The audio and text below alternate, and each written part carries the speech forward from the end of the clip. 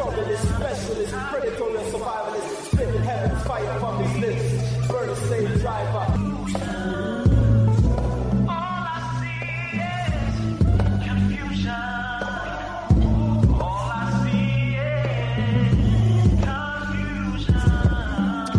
Welcome, listeners, to Time for an Awakening on Black Talk Radio Network, new media for the new millennia.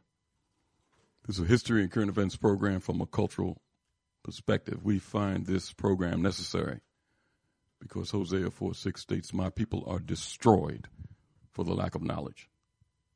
But we as a people can turn this around. Proverbs 4:7 states, "Wisdom is the principal thing, therefore get wisdom. With all thy getting, get an understanding." Again, welcome to the program this evening with your hosts, Brother Elliott and Brother Richard. The number to reach us to join the conversation this evening is 215-490-9832. That's 215-490-9832. We're streaming live at several locations. You can go to timeforanawakening.com, which is the home page, and catch the live stream.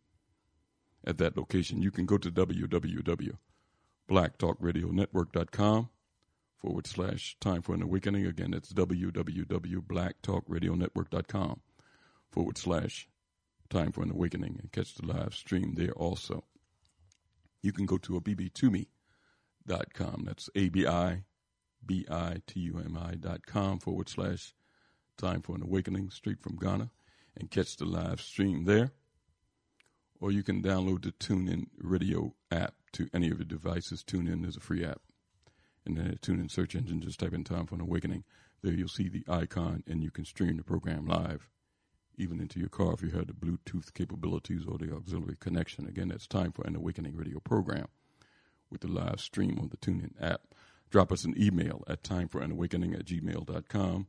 Again, that's timeforanawakening@gmail.com. Time for an Awakening also has a fan page on Facebook. In that Facebook search engine, just type in Time for an Awakening radio program. There you always hear interesting content being posted daily by myself or Brother Richard. And do me a favor before you leave that page, just hit that like button. That's Time for an Awakening radio program with the fan page on Facebook, and Time for an Awakening media is there. Always full of the latest podcast of the various programs on Time for an Awakening media, interesting articles that you can read, download at later times, and share with your friends. Also, check out that Time for an Awakening marketplace in our partnership with the BB2Me. Always interesting things in the marketplace all the time. Various African language classes, classes on education, economics, social systems, health, and much, much more being taught by professors on both the continent and in the diaspora. So make that one of your favorites. Put that in your address bar. That's timeforanawakening.com. Timeforanawakening.com will take you straight to Time for an Awakening media. It's 7:07 here in the city of Philadelphia on this chilly Sunday evening, and we're in the Sunday edition of Time for an Awakening. Our guests this evening, journalist, associate professor of American Studies at Emerson College in Boston, Professor Roger House, is joining us in discussion. Professor House authored some interesting articles. One of them I highlighted in the promo for tonight that was in the Daily Beast, talking about what Eric Adams and New York's black leadership needs to do. That's part of the discussion this evening. Professor House entitled it "What Eric Adams and the NY's new black leadership needs to do," but you can transpose that to any of these cities and what the leadership needs to be doing. We'll venture into that topic this evening with our special guest, Professor of American Studies at Emerson College in Boston, Professor Roger House, and we'll do that at the start of the program after a brief word from our sponsors. Mr. Moderator, our distinguished guests, brothers and sisters, our friends and our enemies.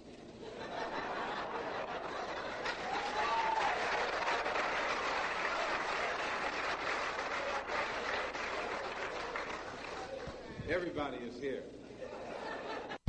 You are listening to Time for an Awakening Media, part of the Black Talk Radio Network. For podcasts or live programming, hit them up at timeforanawakening.com.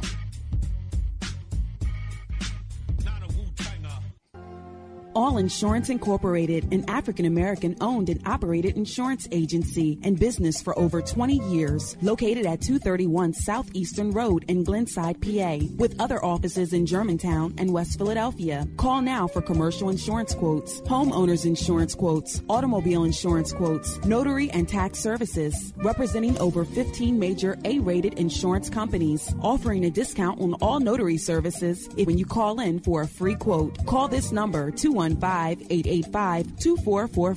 That number is 215-885-2444. 215-885-2444. All Insurance Incorporated.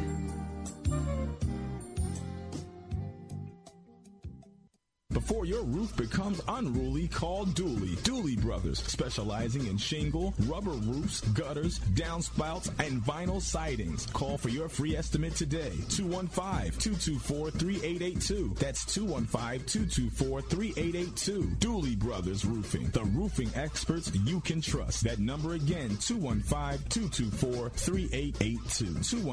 215-224-3882. Before your roof becomes unruly, call Dooley. RG Electrical Inspections provides electrical inspections for realtors, licensed electricians, and homeowners. Licensed and insured underwriter, serving Philadelphia and surrounding area. Call today, 484-268-9837. Overworked? Suffering with an underperforming company, headache customer, staff, or vendors? Or are you a startup who wants to get it right the first time and avoid the costly mistakes? We turned a $24,000 a year odd job handyman service into a 7-figure high-end custom home builder and commercial contractor licensed and operating in 3 states. This is just one transformation created for entrepreneurs like you in various industries around the country. Not what you're used to from accounting and business consulting? Well, welcome to New Business Solutions. If you're ready to go beyond advising, coaching, and training and get implemented results, call 301-244-9072. Let New Business Solutions apply the best comprehensive administrative, accounting, operations, human resources, management, sales, and marketing to help you actualize your vision for yourself and your company. From anywhere nationally, call 301-244-9072. Spelled new as in numerous on your device right now. Book your free consultation at newbusinesssolutions.com. History is a clock that people use to tell their political and cultural time of day. It is also a compass that people use to find themselves on the map of human geography. History tells of people where they have been and what they have been, where they are and what they are. Most important, history tells a people where they still must go, what they still must be. The relationship of history to the people is the same as the relationship of a mother to her child. From antiquity to the present, our people need to develop a new paradigm. It's time for an awakening with your host, Brother Elliott. Sundays, 7 p.m., Fridays at 8 p.m. For podcasting or live program scheduling, hit us up at timeforanawakening@gmail.com. Welcome back to Time for an Awakening. It's 7:12 here in the city of Philadelphia on this Sunday edition of Time for an Awakening. Before we get started with our program this evening, I want to welcome in my co-host, Philadelphia activist and tour guide at the African American Museum here in Philadelphia at 7th and Arch Street. Brother Richard is with us. Brother Richard. Yes, sir, Brother Elliott. How are you, sir?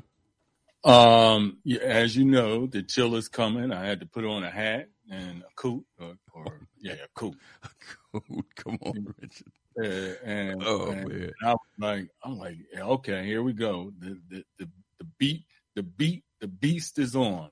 But that aside, everything else is okay. And I'm definitely looking forward to our conversation this evening, because I think this is October in a place like Philadelphia where I don't know if other places, November, we're, have an election. And for those We're going to be voting. So we should be assessing, our political reality as a people, in this moment when we get choices of candidates. And I was looking over the ballot and individuals and recognizing how many people I really don't know. So, and they've been there a while. So are they, that political class, a part of the problem, or I, as a newly found voter, a part of the problem? So I think hopefully we can tease that out for my own satisfaction tonight. Richard, this subject we deal with quite a bit on Time for an Awakening, because you said that, as you correctly stated, that's a reality on the period that we're moving through right now. And it's clear to me that we need to adopt a different stance on how we're dealing with this. These discussions, Richard, don't come up. And I want our folks to understand this. These type of discussions don't come up in electronic media. That's TV, and I'm talking about some of the TV programs that are supposed to be black orientated and discussing these issues, and on popular black radio stations that deal with talk. These type of discussions don't come up. Where you see a lot of these discussions happening is in print media. And some of our professors on different college campuses are writing articles and putting thoughts out there for our consumption to deal with this in the court of public opinion, and establish think tanks in a lot of these cities and discuss these things. You see it in print media, and that's where I pulled up Professor House's article, and he has several others on the same theme. So I would request that the listening audience just Google him and see some of the articles, and we'll be discussing some of them in critical discussion tonight. But I want our folks to understand, you're not going to hear these discussions on some of the popular black news-orientated shows, and you won't hear them on some of the popular black talk programs. You got one popular one in Washington, D.C. that's on Sirius. You got one that's on regular radio. You're not going to hear these type of discussions. So, put your thinking cap on and listen to some of the things that's stated, because I think we're all going to learn something this evening. Before I bring on our guest, Richard, I just want to kind of preface it by making a statement, and we'll bring, and I'll get the Professor House's opinion on it, because he's a professor of American Studies, and I'm just basically a layman, just reading history. But I want to look at the predecessors to our early black politicians when we started getting involved in this political process, basically during the Reconstruction period. If you remember, Rich, and we discussed it on the program, when General Sherman met with our ancestors, and I think it was a little over 20 of them in Savannah on January 12th of 1865. He talked with them about what they wanted and what we wanted as a people, if you remember those discussions, Richard. Right. And they basically had a consensus opinion amongst our ancestors. Now, keep in mind that this group, Richard, was the predecessor to the early black politicians. It was a self-help philosophy adopted by our ancestors then, and that translated into the mindset of early black politicians. Now, just in case we're not familiar, I just want to read 2 questions and 2 responses from our ancestors before I bring our guest on. And this was during that meeting with our ancestors on January 12, 1865. At that time, Sherman, who was the Secretary of War, met with our ancestors basically to thank them for helping turn the tide and winning that Civil War, and wanted to see what our people wanted as a consensus. And this is what they said. This was Sherman's question. State what manner you think you can take care of yourselves and how the government can best assist in maintaining your freedom. This was our response by our ancestors. The way we can take care of ourselves is to have our own land, to turn it and till it by our own labor, that is, by the labor of our men, our women, and children, and old men. And we can soon maintain ourselves and have something to spare. We want to be placed on land until we are able to buy it and make it our own. The question from Sherman: state what manner you would rather live, scattered among whites or in colonies by yourselves. This was their answer. I would prefer to live by ourselves, for there is a prejudice among us in the South that will take years to get over. But I don't know what I can say in reference to my brethren. We think that we should be separate and live together ourselves. All of the persons present, being questioned one by one, answered that they all agreed with Brother Frazier.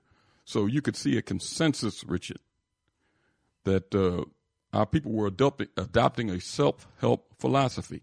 Some of the early politicians came out of these groups, and you can see that they had a self-help philosophy among our people until they were basically run out of office after that Reconstruction period, both governmentally and literally run out of office until a period where blacks started getting involved in politics again.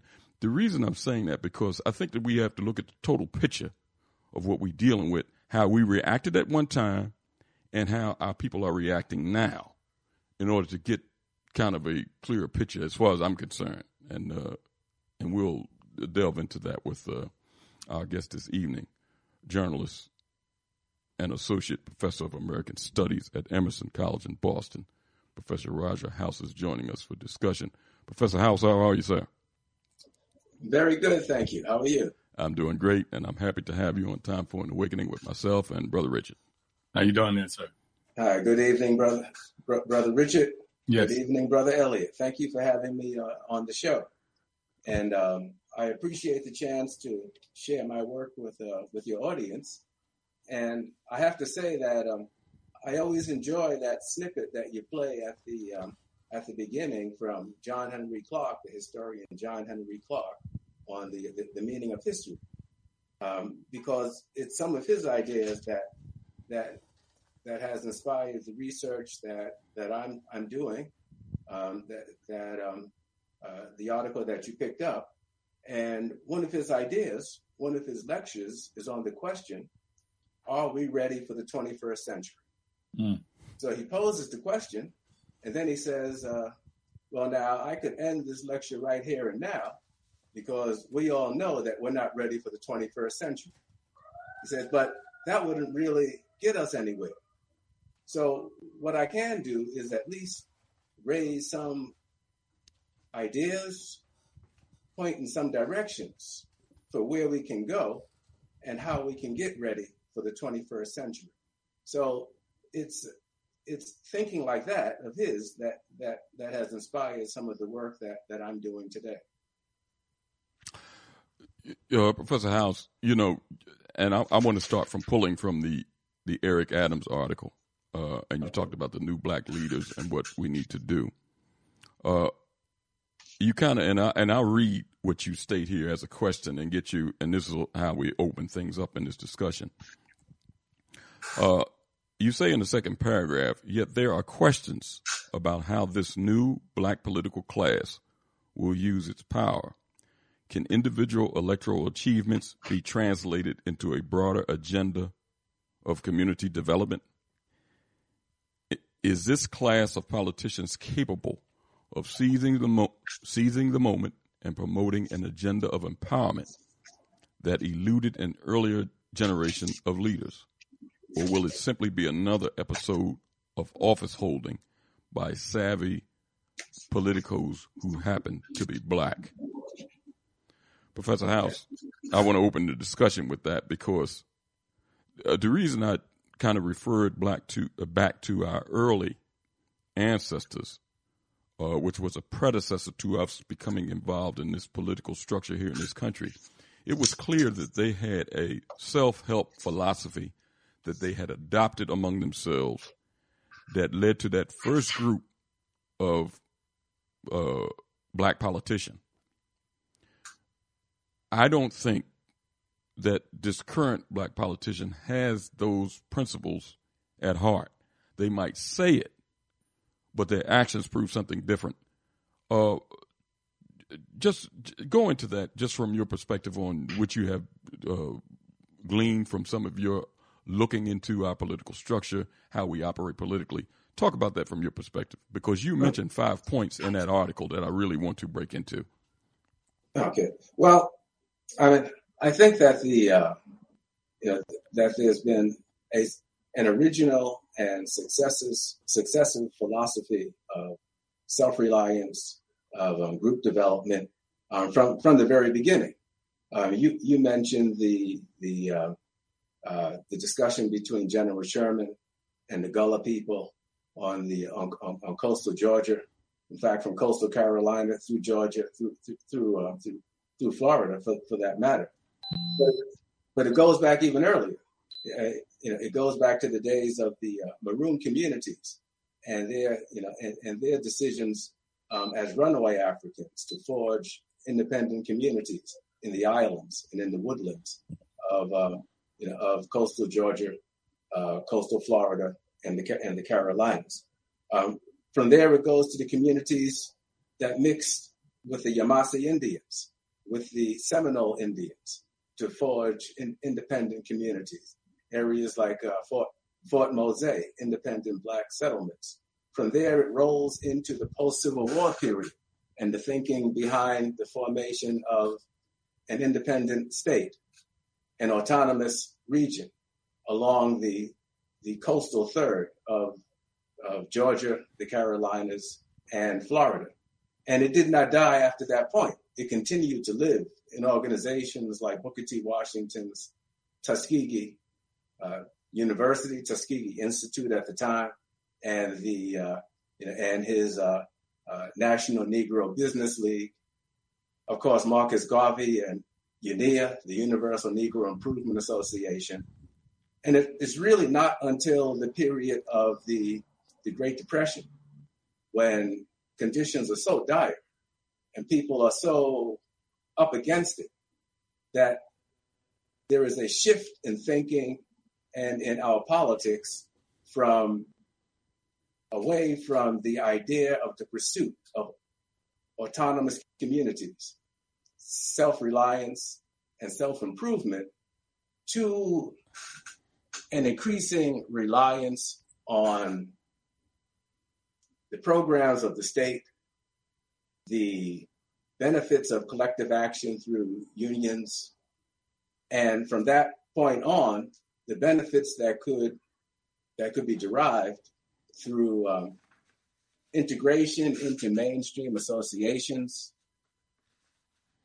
and a politics that began to reflect the dual interests of the community and of a larger mainstream political party and its coalition members.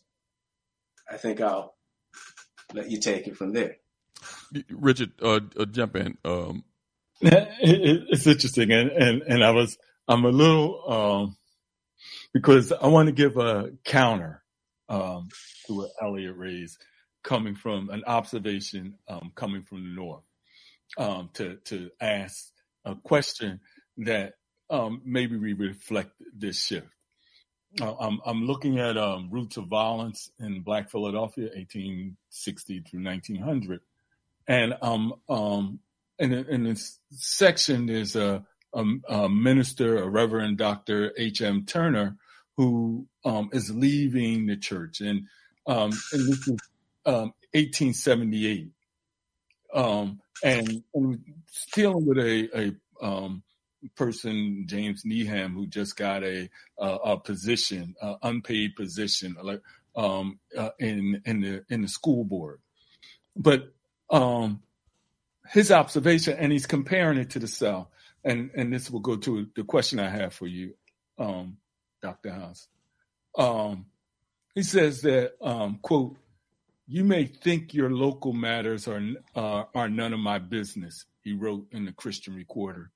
"But think as you may, I dare tell you, it is time you were getting more for your political services with all your speaking, organizing, parading the streets, ballyhooting, holding mass meetings, voting, and sometimes fighting. What do you do? Unquote. And he gives a list, of positions that were run, if I may go on. And it's a short. The list was shorter than the prologue. 3 menials in the post office, no letter carriers or clerks, 1 clerk in the municipal tax office, and another in the custom house.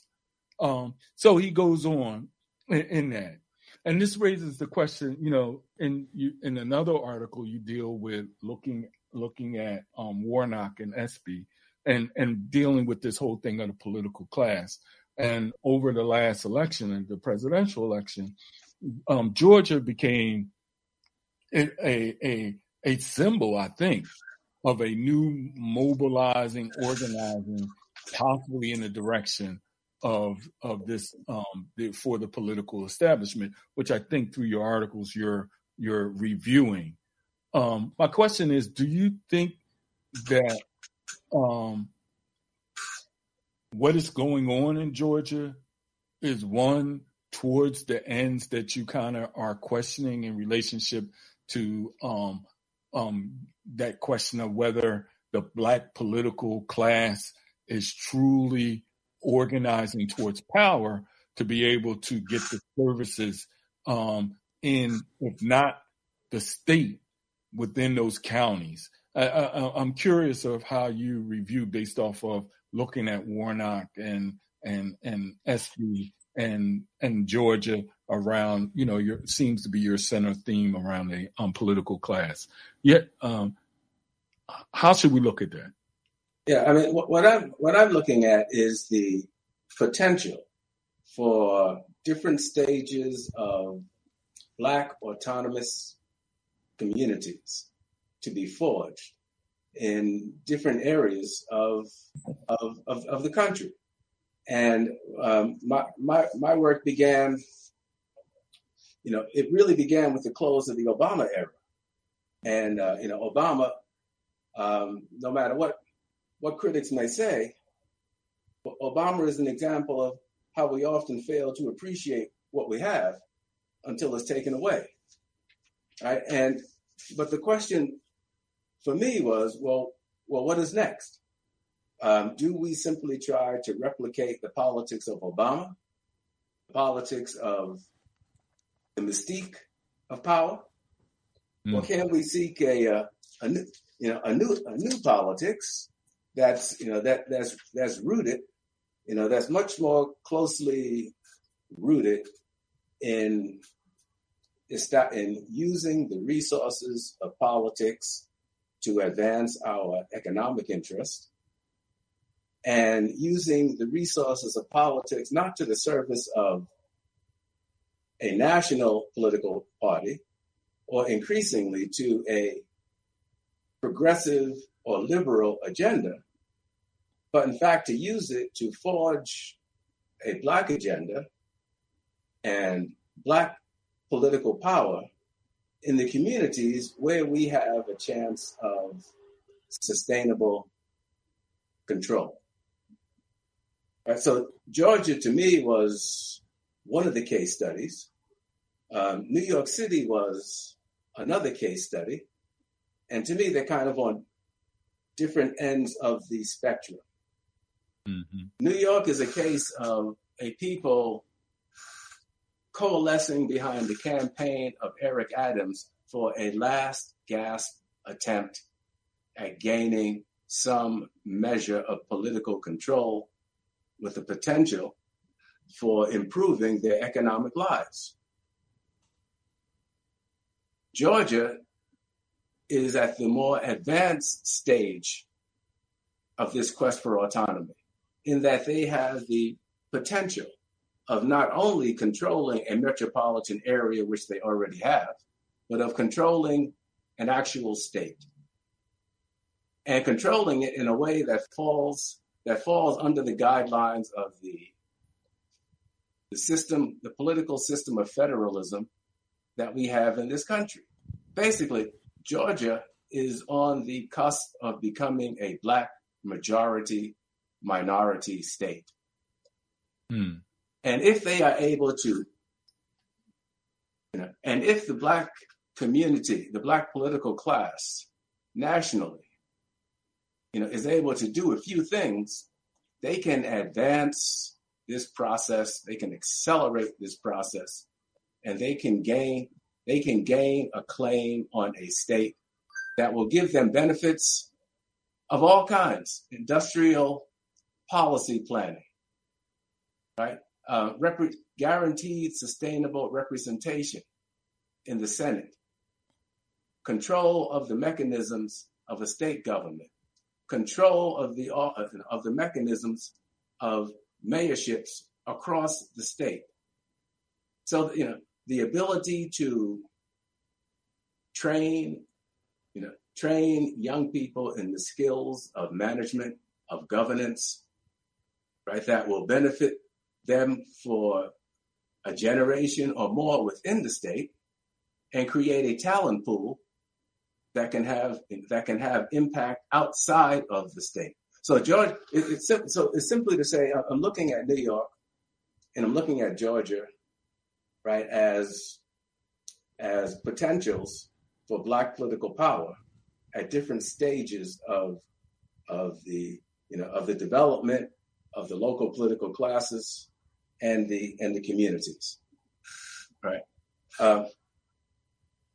Going back to when I first began looking at this issue, after the Obama years, the pressing question to me, and I think for the Black community, was one of economic relevance in the 21st century. It was clear that we were falling behind in critical areas of life, and our leaders seemed ill-prepared for the challenges. And this was before there was any notion of something like COVID.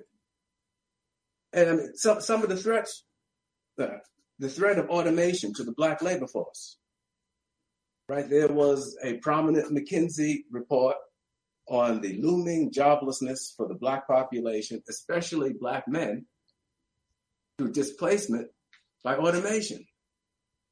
To me, the link of any ideas of the Black political class at a national level for linking Black business or employment to the national industrial policies around clean energy, repatriation of the global supply chain, the growing cannabis trade, and then the old question of the outflow of Black consumer spending. Where do our dollars go? Who do we enrich? How do we try to establish stronger connections between Black consumers, Black skilled trades, Black consumers, Black business? Anyway, all of these issues are questions for the 21st century. None of these issues seem to be prominent in the programs of the Congressional Black Caucus or prominent African-American leaders. So I began to explore ways that we might change this dynamic to shift the emphasis away from the chasing of offices at the federal level. Who cares who's the vice president? Mm-hmm. As the old saying goes, it's not worth a warm bucket of spit. In pursuing and in trading capital to gain a seat in the vice presidency, what did we lose? We lost a far more valuable seat in the Senate. In fact, we lost that seat because the person who replaced the former senator is not from the Black community. Right? It would have made far more sense to yield on that office, allow someone like the Michigan Governor Gretchen Whitmer to take that office, and then allow her lieutenant governor to assume the office of governor of Michigan. Now you have someone at the head of a state. You empower the community of Detroit.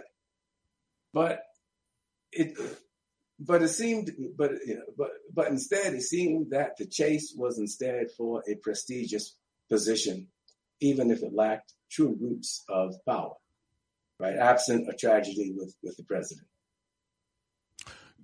Now, Professor House, before I kind of propose something else to you, I just want to get clarity for myself. You're talking about more of a focus towards the local political control of localities where we populate. That's right. Good. Okay. Right.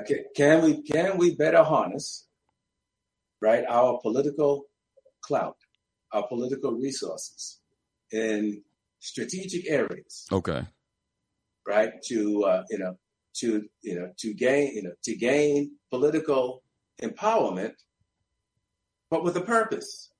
Okay. Not simply to hold the office, but to use that office in ways that helps to build our economic development as a community.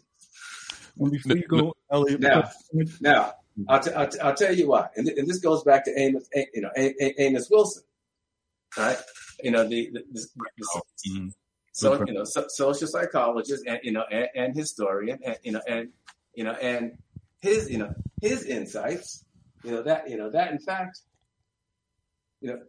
in Blueprint for Black Power, right? That in fact a political class is no stronger, right, than its base, than the wealth, right, and the property and the organization, right, of its community, and that a Black political class with a base that is weak in those areas of property and wealth and organization are nothing more than office holders. They're biding their time. Okay. Richard, you want to? I just wanted to follow up to the question that you asked, in the sense of does that mean that we should be also, because it makes a connection to me, looking at the political class at the local level and seeing whether that movement towards power is being driven there. And the other question of whether it can be driven. I'm just throwing these thoughts out. Elliot, you can go to the question, but based off of your question, I'm just, Professor Hunter, I just wanted to make sure that we also have to look at the local political class to see if they're moving in that direction or not. We have to assess that. Would that be a correct thought question? Well, I think that's right. I think you have to work. You have to work, and you have to have a priority on advancing the interests of the local class. Buy into it, but you can also expand it. Right.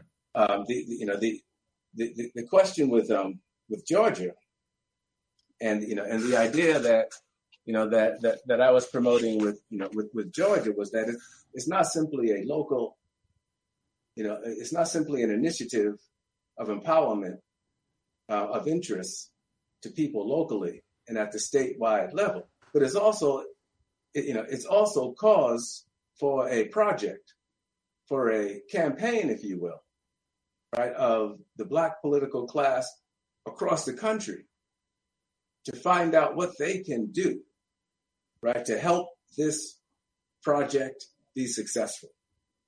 And I call it the Georgia imperative.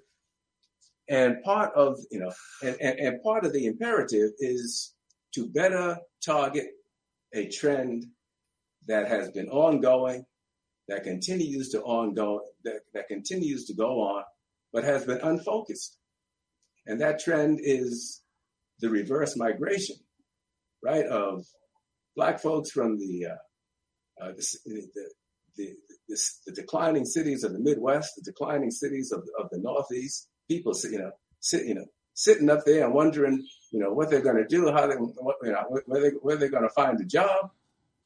And migration has its challenges, but it certainly is not something unprecedented in our history. So now we have for several decades now, people returning to the South, but it's unfocused.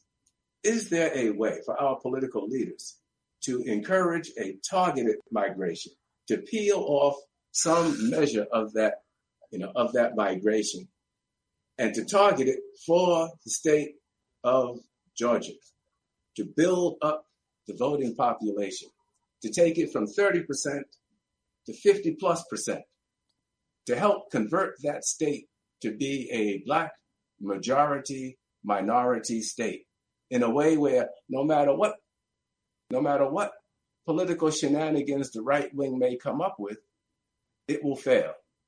Simply by virtue of the numbers. And I'm not saying that everyone should cram into Atlanta. Atlanta is overpriced. It's a job base. It's overpriced. But the Black political class of Georgia controls cities across the state. Across the state. They have clout in counties, right, across the state. They need to expand on that. So I thought of a number of different ways. Appeals to Black retirees in the North. You want to leave Detroit? You want to leave Buffalo? Right? You're looking for a place to retire? Is there some way for the Black political class to help make Georgia a Black retirement destination? Students to HBCUs are looking for jobs. They're going to Atlanta and the metropolitan area now. COVID has created a new opportunity for Black remote workers. Right? You no longer have to be in major cities, right, to do your job. If you don't, then why stay in Detroit? Why stay in Buffalo, Rochester? Right? You can go to low-cost, right, affordable satellite cities in Georgia, become part of a political solution, still do your job. So, so these are some of the things I was writing about when it came to Georgia, along with the cultural and historical justifications for looking at it as a prospect for a Black majority state. Professor House, because just numbers wise, and you could correct me if I'm wrong, I think Mississippi is similar in dynamic to Georgia, as far as our people having a good majority of the population there, or a significant number of the population, and the voting dynamic is similar to Georgia. Am I right? Yeah. The issue with Mississippi is that it lags in its political development. Okay. I understand. And it lags in its economic promise. And finally, it's because it's such a small population. It's about 4 million people in the state, right? About 40% of that population are Black, but that compares to about 10 million people in Georgia. So you have a larger talent pool to contribute to your Black political class and to other critical technical expertise that's needed to manage a state. Now, Professor House, herein lies our question, and when I say our question, I'm talking about the think tank debate that ought to be going on in all of these areas, whether you're talking about urban areas or rural areas. And you allude to it in your article. I'm going to pull from a couple of paragraphs here to add to the discussion. You state in the article, and to me, this encapsulates two mindsets in our communities. One uses historical base. The other just kind of comes off the cuff, so to speak. And I'll explain that a little bit clearer. But let me read your article. It says, one trend was towards an African-centered community activism advanced by figures like Reverend Herbert Daughtry. His National Black United Front engaged many community organizations, but failed to wed the activist agenda to the practical structures of municipal governance. Then you state another trend was towards an alliance with predominantly white liberal Democrats in support of class-based remedies. Now, you use New York as a kind of like a test case or a mindset that you were dealing with. Examples. That New York example can be transposed to Philadelphia, to Chicago, to all of these cities, where you have a community-based vision towards politics in our engagement, and also another mindset that stems out of the community that trends toward alliances with predominantly white liberal Democrats in support of class-based remedies. Now, let me put a historical spin on it to get you to elaborate on it.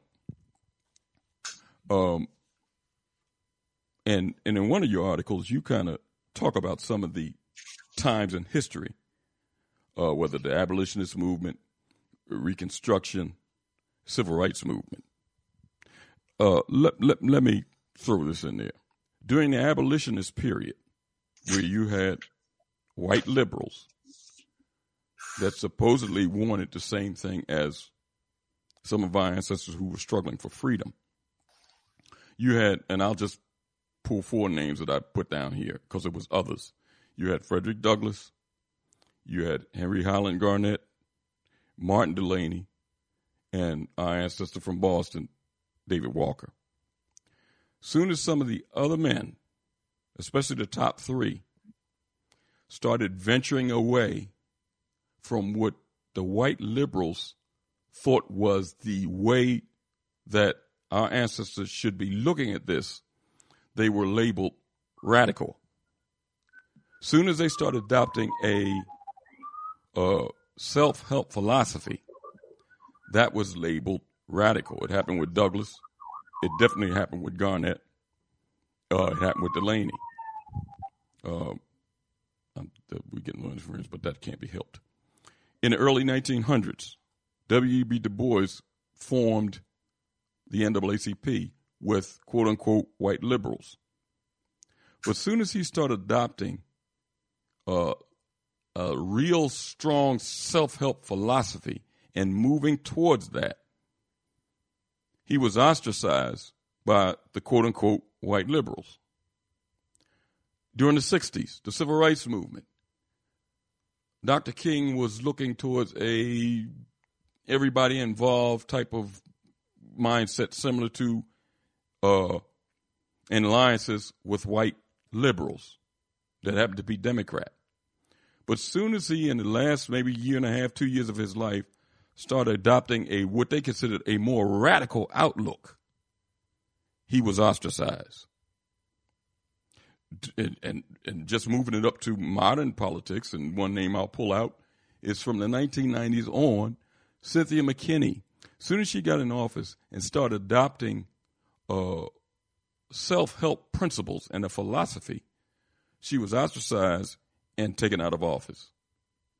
Now, those white liberals that influence black politicians come from certain religious groups and special interest groups that pour money into these black political coffers or the aspirations of these black quote-unquote politicians. So they control the narrative. So can we adopt these type of principles and not be controlled by other people? See, that's the quandary that almost is like a debate among black folks in these cities and other areas that's looking at politics from a realistic stance. Some of these people, and you look at some of these popular politicians, whether you're talking about Hakeem Jeffries, whether you pull Obama out, whether you talk about Kamala Harris, Cory Booker, any of these popular political figures, they've adopted that bottom stance that you talk about, which is a trend toward alliance with white liberal Democrats. And when we do that, our people always end up behind the 8 ball, the short end of the stick, with the when you're playing 3-card Molly and you end up with nothing. It's always that same result. So we're going to have to adopt some of the principles that you speak about in this article, and probably in the second half of the program, I want to mention some of the 5 points so you can really go into them. But just comment on what I said, Professor House, because you mentioned these two mindsets in your article. Yes, I mean, I think we don't, no group lives in isolation. And you do need your political class to be able to forge some degrees of associations and coalitions and planned mutually supported policies. And there is space for national economic policies, for federal program policies, things of that sort, where there are mutual interests between Black political class and white liberals and white centrists that are genuine, right? Decent wages, support for unionization, right? Clean air, clean water, environmental standards, think things of that sort. Part of the problem is our leaders tend to become so absorbed, right, into this other agenda, and because the money tends to be there, right? Okay. And the resources, it is a natural outcome.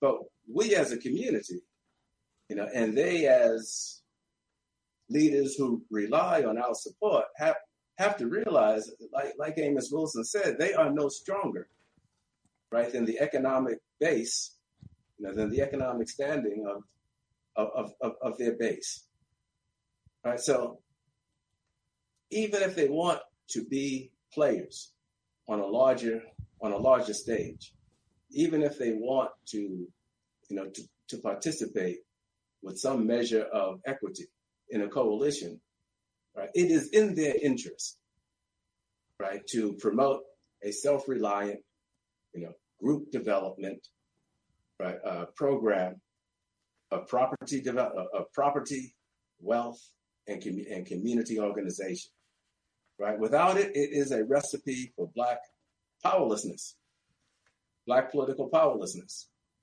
So they have no choice. We have no choice. So the question is, how can we get back on that road?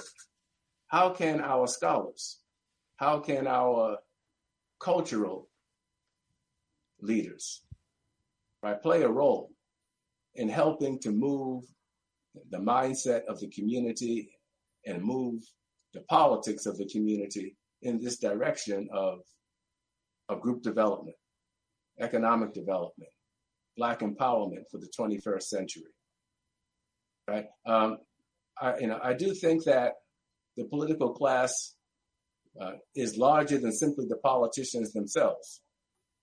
I think that the politics operates in a number of ways, right? You have the active politics of people like Adams, right, or Obama, or Harris. But you also have the educative politics of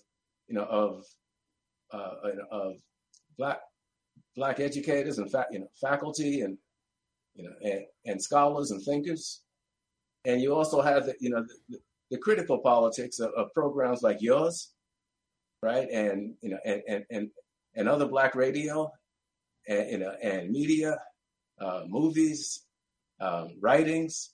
All of it is part of this larger political culture of our community, right? And it may be easier to mobilize at a cultural level, at an educational level within the community, to help drive the political class, in this direction of economic development and self-reliance. Before we go to a break, I want to read a paragraph that you wrote in the Hill article. And for our listening audience, just Google The Hill, and it's Black Lives and Mass Protests, Why We Need a New Approach. That was another article done by Professor House. It states in the article, an autonomous state, because you're talking about an autonomous state when you're talking about Georgia and taking over the political environment of Georgia for our people. You say in this particular paragraph I'm reading from that article, an autonomous state does not mean that people would abandon living in other areas of the country.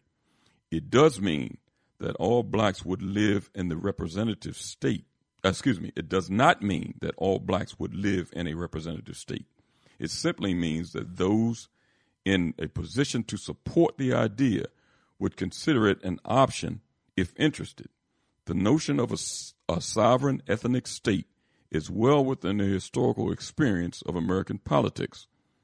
Other marginalized groups have used majority-minority status to their advantage since the 19th century, foremost the Mormons in Utah, Asian Americans, Hispanics in New Mexico. The strategy might work for Black Americans as well if there is the political vision. Talk about that statement before we go to a break, Professor House. Well, again, it's when you raise issues like that, it immediately raises sets off an alarm for some people. Yes. One concern is is this a return to separate to separate but equal? Another is does that mean that that you're going to have a major shift of populations like between India and Pakistan in the 1940s, and it does not mean any of that.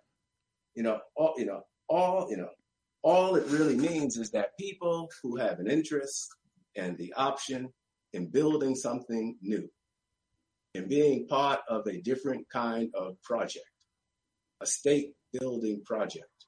All it means is if they are interested, if they have the means, if they have the health, if they have the freedom to do so, why not? Why not? Why stay in a declining city, in the north, upset about injustices of one kind or another?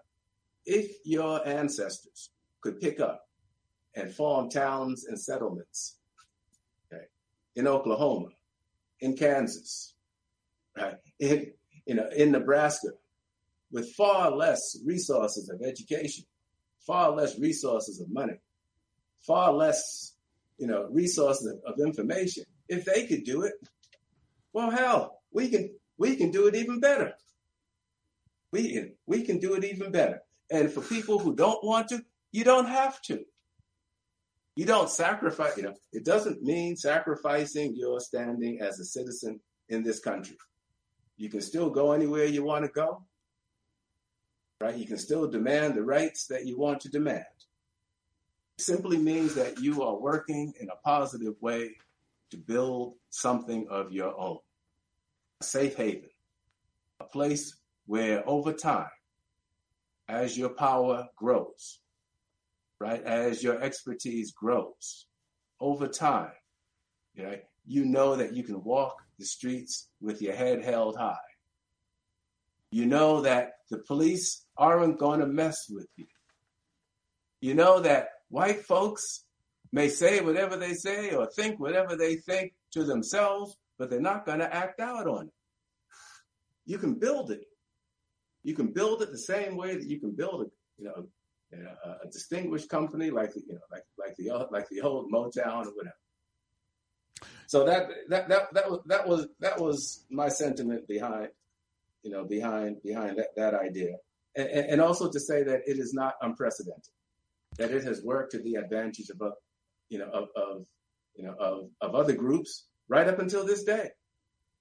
Right when the Mormons want a political symbol, they look to Utah, they look to Salt Lake City. They have spokesmen like Mitt Romney, right? The Asian Americans, send on a regular basis their people to Washington to sit in the Senate. They have more seats in the Senate than their population in the country, simply by virtue of the control of a state. So what it is a base. It's a black political base, is what you're building. With benefits. Go ahead. Before we go to break, Richard, here's a rhetorical question. I'm going to throw it, Richard, and Professor House, you're listening because you raised that question about our people saying among themselves, are we going back to separate but equal? Richard, that's the only people that conversation comes up among. Those examples that Professor House just gave of Mormons, of Asian Americans, of Hispanics in New Mexico, that conversation don't come up with them. Why does it come up among our people, Richard? Maybe throw something in there before Professor House says something, and then we go to break. Why does this conversation only come up among our people? I'm going to respond to this based off of our conversation with Professor Leonard Moore when we were looking at the book, The Feet of Black Power, and the electoral, and that was in 72 at the 72 convention, right? And it was as Professor House says, the black political class making an alignment, because I would project that response comes out of that alignment, which is tied to the political party, which they rely on to return to the position, the office that they hold. That's my short. But if I may take this opportunity to also say, Professor House, that what you say is if we were centered, that political class and the rest of us, and I'm glad you said the political culture, because that includes all of us, were centered in our own history, we would recognize that what you're suggesting, proposing, presenting the observation of as a strategic move is nothing new to us, because in 1890, the Oklahoma Immigration Association began to send, and I'm quoting from an article, began to send agents throughout the South recruiting African Americans to relocate to the territory. The agents highlighted the opportunity in Oklahoma, and their efforts helped to create many all-black towns, such as Gafford and Langston, as well as bustling African American communities in Oklahoma City, Tulsa, and Muskogee. The men launched an unsuccessful effort to make Oklahoma an all-black state. So if we're centered in our own historical positioning, then we would know from a strategic perspective that this time, looking at, as you say, what Dr. Clark said about the question about the 21st century, that seems to be a grand strategy, if I'm hearing you right, Dr. House, which we need to revisit. Does that make sense? Yes, I mean, it's a grand strategy, and it's one, if done thoughtfully, right, could have tentacles that would reach out across the country and across the Pan-African world. Okay, all right. I mean, basically, what we we see ourselves, as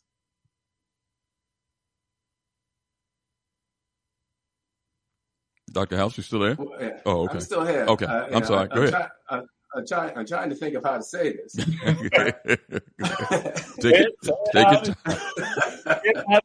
Take your time. I say one way that we should see ourselves, right, in the Pan-African framework is not as a degraded people, seeking to return to the continent of Africa to find ourselves. Right. That makes sense. That makes sense on some levels, especially a cultural level. But But another way of seeing ourselves is as the westernmost outpost of the Mandi people, right? The westernmost outpost of the Bantu people. We came here through unfortunate circumstances, but now that we are here, right, we should be a springboard for the Black people of the Pan-African world, right, to spread into the Americas and to enjoy the fruits of our labor. We earned it many times over. We're going to take a brief break, and when we come back, we're going to continue the discussion. Professor House, you all right time-wise? I'm good. Good. We're going to continue the discussion. You can get involved, too, by dialing 215-490-9832.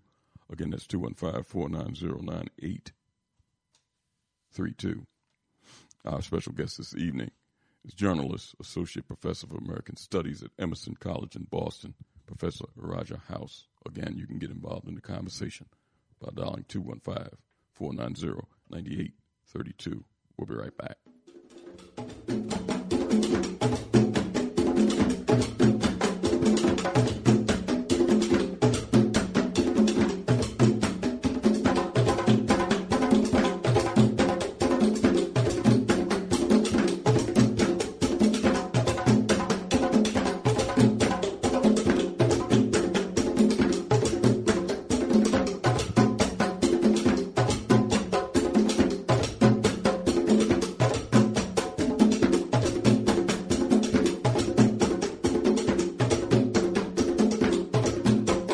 You are listening to Time for an Awakening. Time for an Awakening with host Brother Elliot and Brother Richard on Time for an Awakening Media, part of the Black Talk Radio Network.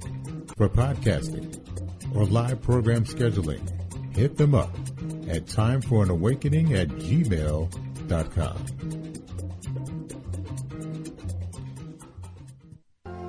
All Insurance Incorporated, an African-American owned and operated insurance agency and business for over 20 years, located at 231 Southeastern Road in Glenside, PA, with other offices in Germantown and West Philadelphia. Call now for commercial insurance quotes, homeowners insurance quotes, automobile insurance quotes, notary and tax services, representing over 15 major A-rated insurance companies, offering a discount on all notary services when you call in for a free quote. Call this number, 215-885-2444. That number is 215-885-2444. 215-885-2444. All Insurance Incorporated.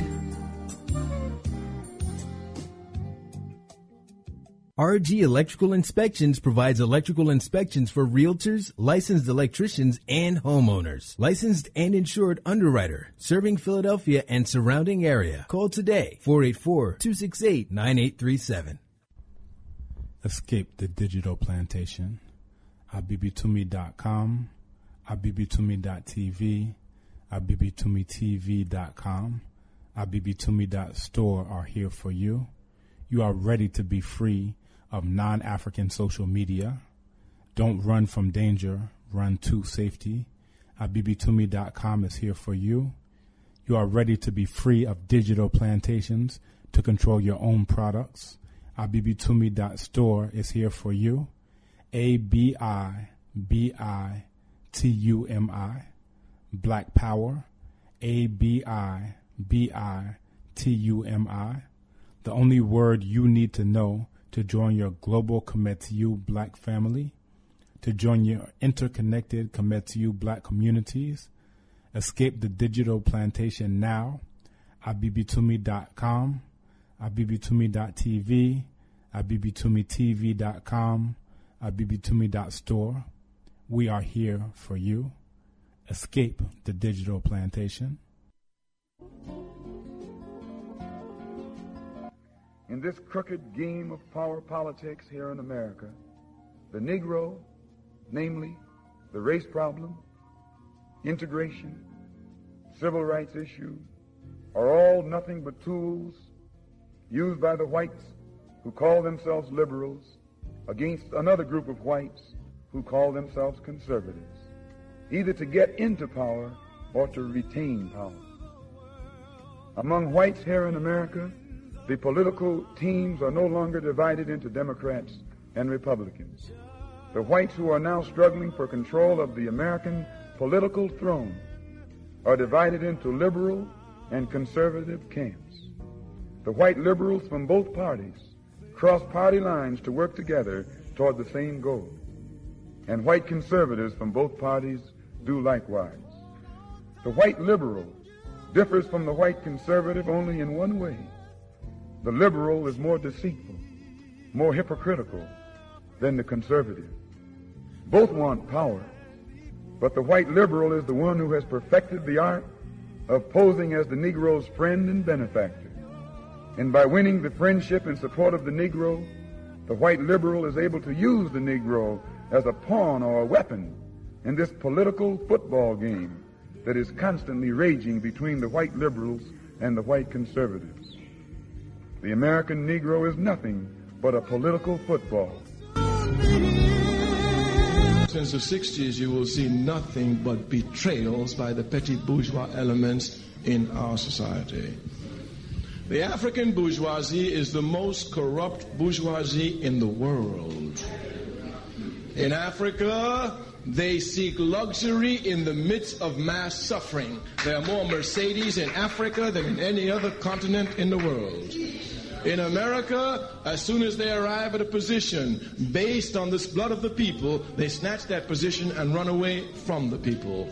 But you must not think that they represent the people. They only represent their opportunistic self, using the people every step of the way. So you must not be confused. The petty bourgeoisie everywhere will be running for cover, but the masses will spare them not. Consequently, we who have dedicated our lives to the people's struggle, we who, knowing that the people will always be free, we, understanding that we must make a contribution to qualify our struggle since the 60s, have been dedicating all our energies to only one task: the organization of the masses of our people. We are not running for mayor. We're not running for president. No changes can come from the top down. We're not stupid. Changes can only come from the bottom up. The masses and the masses alone can make them. If you want to learn something from the 60s, the lesson is simple: organize the masses of the people. Thank you.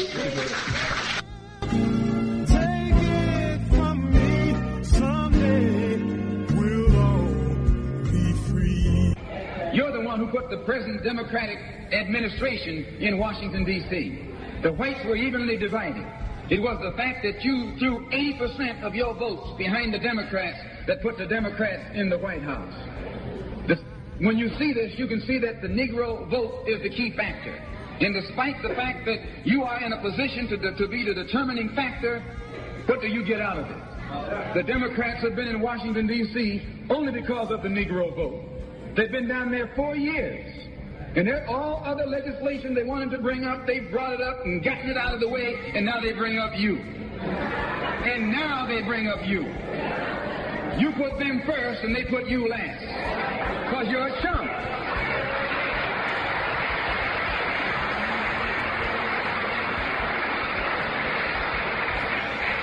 A political chump. The party that you bash controls 2/3 of the House of Representatives and the Senate, and still they can't keep their promise to you, because you're a chump. Anytime you throw your weight behind a political party that controls 2/3 of the government, and that party can't keep the promise that it made to you during election time, and you're dumb enough to walk around continuing to identify yourself with that party, you're not only a chump, but you're a traitor to your race.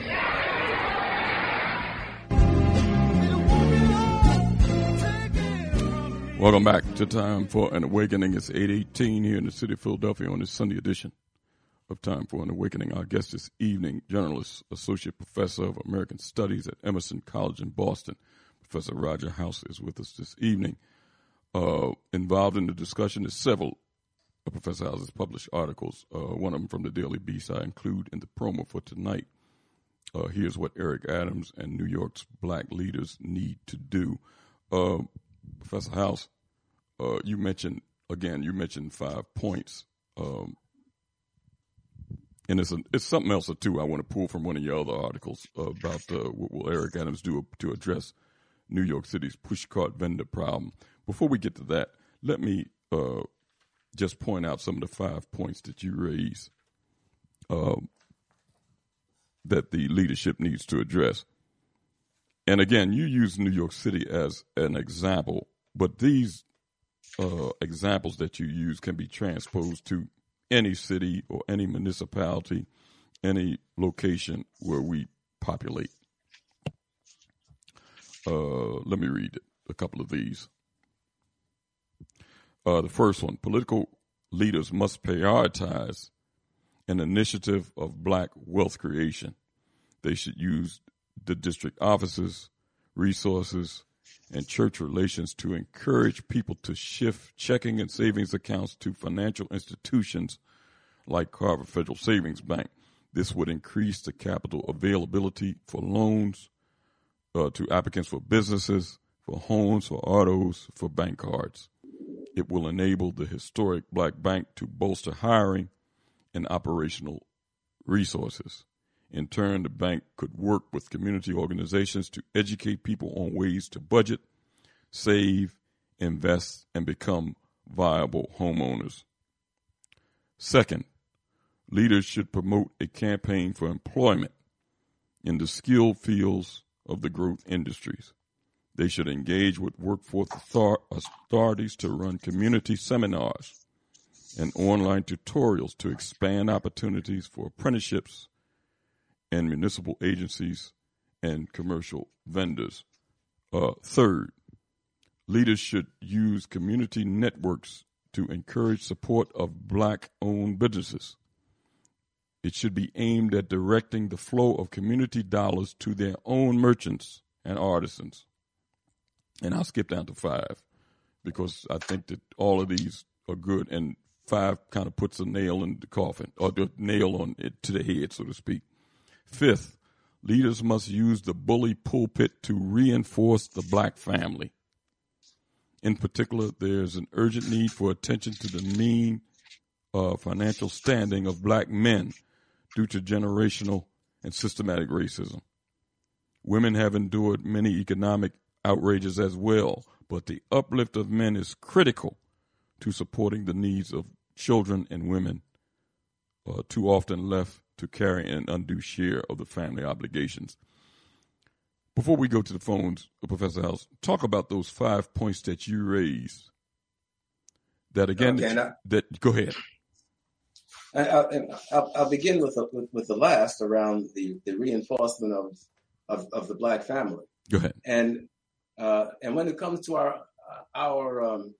the alliance of our national political class with the progressive wing of the Democratic Party, this is one of the most challenging issues, yet it's one that is fundamental for our survival. Right?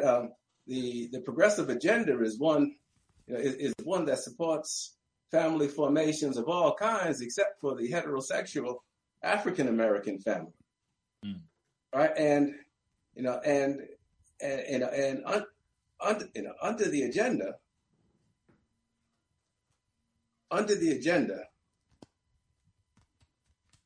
the black male has become something of an endangered species. Right? The civil rights agenda around the promotion of the interest of women, the promotion of the interest of children, the promotion of the interest of non-traditional families. All of it tends to leave the status of the black man and young black men in isolation. When you look at the indicators of poverty, or you look at the indicators of the failure of schools to retain black students and such, for the most part, what they're talking about, is the expendable black male. Our family situation is akin to the old martial arts saying of one hand clapping. Mm. Right? You can't make it sound because one of the two hands, in this case the male part of the family, is in jeopardy, has been in jeopardy.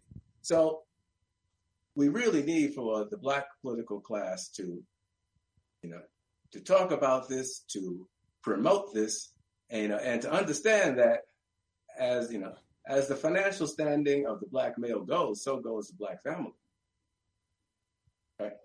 The next, some of the other issues that you talked about, and all of these, by the way, are inspired by the work of Amos Wilson and his monumental study on a blueprint for Black power. He went on for his brilliance was documented in 1,000 pages of thought and works and references. I tried to boil it down to 5 points for the newspaper readers. But a priority on the creation of black wealth, right? This is critical, and what it is an attempt to do is to recapture our dollars and our wealth within our broader community structures, right? So that our savings are in our savings banks or financial institutions, which means that they have an obligation to improve the knowledge of financial well-being, of personal finance within the community, to hold seminars, to create webinars, to create tutorials, to work with cultural leaders, to inform people about better ways to budget, to save, to invest, right? To buy property if they are if they are interested in that. The things that are critical, right, to your financial well-being. And I said that the political class in New York, well, they can use their offices, their district offices. They can use their political organizations for more than simply getting out to vote, or for more than simply selling the liberal agenda of the Democratic Party. They can also use it to motivate people to help themselves. They know it, they know how to contact you. They know how to distribute information. They know how to encourage you around a campaign, a straight political campaign. Well, how about a campaign of economic development?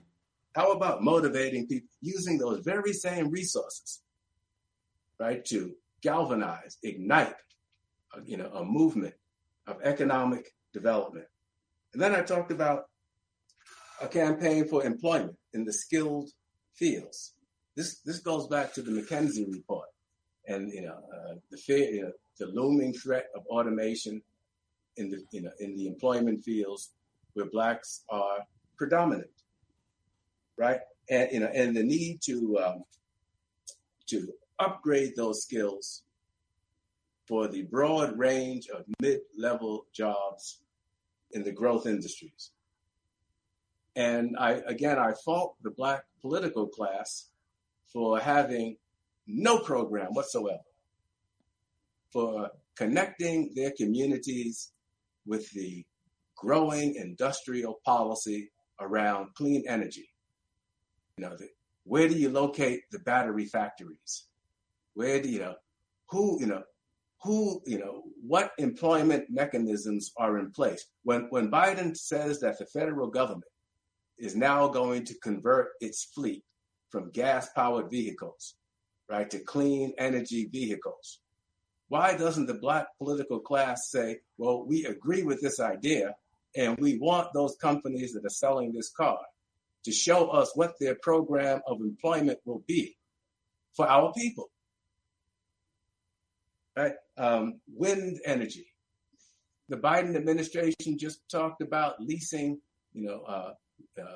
oceanfront land across all of the coast in support of, wind-generated energy, an industrial policy around clean energy that creates jobs and wealth and investment opportunities. the black political class is silent on this issue. What ideas do they have for connecting us to these new sources of wealth? Right. And then finally, much of black business is self-employment. And I think anywhere upwards of 90% of black businesses are people with skilled trades, hustling, right, to make a nut on their own, an individual business. They're all around us, but we're disconnected. So my question is, how can the political class use its district offices to connect people? Why not create a type of Angie's List of black service providers, black workers in the gig economies, circulate it within the community, so that when you're ready to order your meal from one restaurant or another, or you're looking for an Uber ride from one place to another, you're not just randomly calling someone. You actually have a list of black service providers, black-owned businesses, right, vetted. So, right there in front of you, who you can call on, who you can support, who you can give a chance, right? So often we tend to be so short-tempered with our own service providers. They screw up once, or they have a salty attitude at one time, and you never use them again. And they're done. Yeah. Mm-hmm.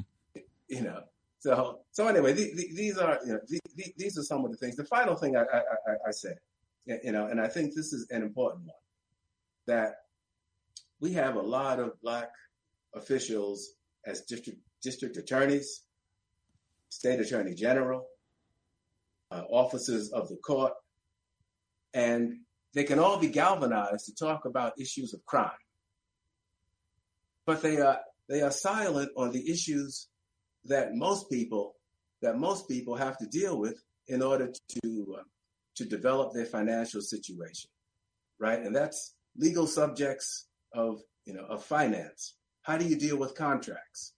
How do you deal with insurance? What are the obligations, under insurance for healthcare, for renters, for car owners? What are the rights of tenants? What are the rights of small property landlords?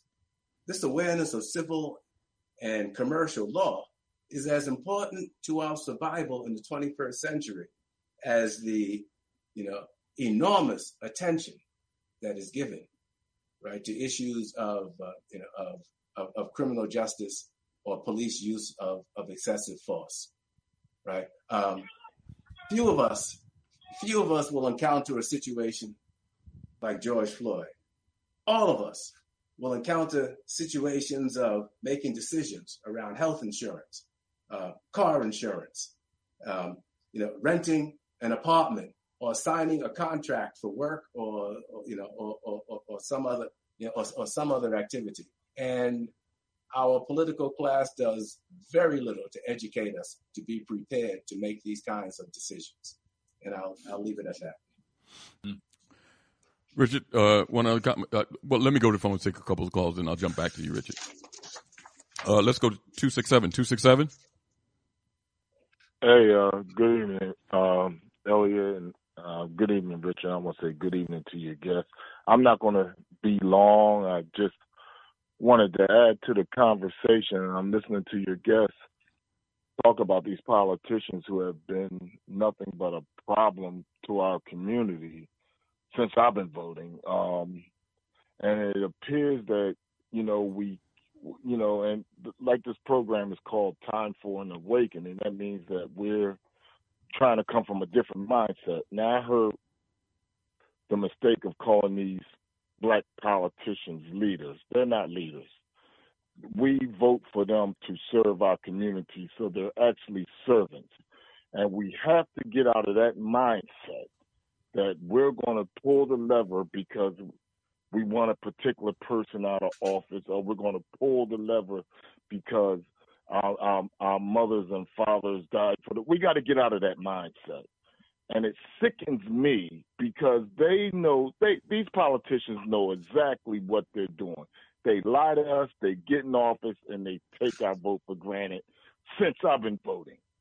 The thing about it, we as a community have to get smarter, because most of those white politicians know those people that vote them in, they want to see a return on their vote. But we're the only people. We look for, we hope, we vote, and we hope for a return, and we don't get nothing. And so it's actually our fault and not the politician, because that politician is completely controlled by an outside source that don't give a damn about our communities. But we are the ones that have to, like, get out of that party, the Democratic Party, and I'm going to say it, get out of it, show them if you want our votes, then you put somebody in there would address our needs.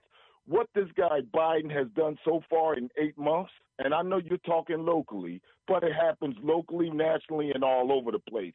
These people get in office. They refuse to serve our community. We still see the same police behavior. We still see the same discrimination. We still see an Asian hate bill that actually was targeting us. And our black politicians sit back and they say nothing. And so, we, the community, have to come with a different mindset and say to hell with these people, man, and get out of that party, pull out massively until they're ready to play ball with our community the way they're playing ball with everybody else. And, and that's the thing that frustrates me about politics. It's not them. They know what they're doing.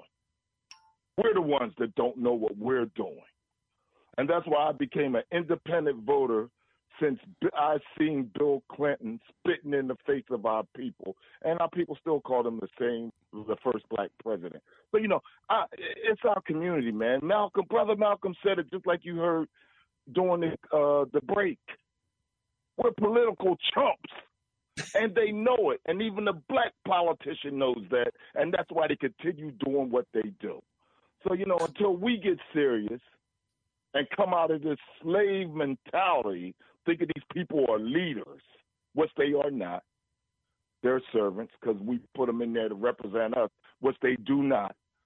We gotta do something different, brother. And until we do something different, we're going to keep insanity, repeating the same mistakes and expecting the results to be differently. So I hear what you're saying. It sounds great, but nothing changes if nothing changes. And, I'm just going to leave it at that. And, I'll listen to your response after I hang up. Thank you. Thanks for your call, brother. Professor House, any comment before we move to the next call? I can hear the frustration, and I can appreciate the sense of frustration and even resentment.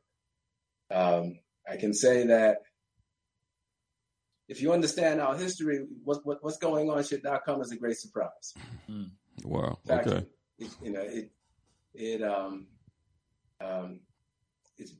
It's been impossible. It will continue. It will continue to be so. We can only do the best, the best that we can, and we can do better.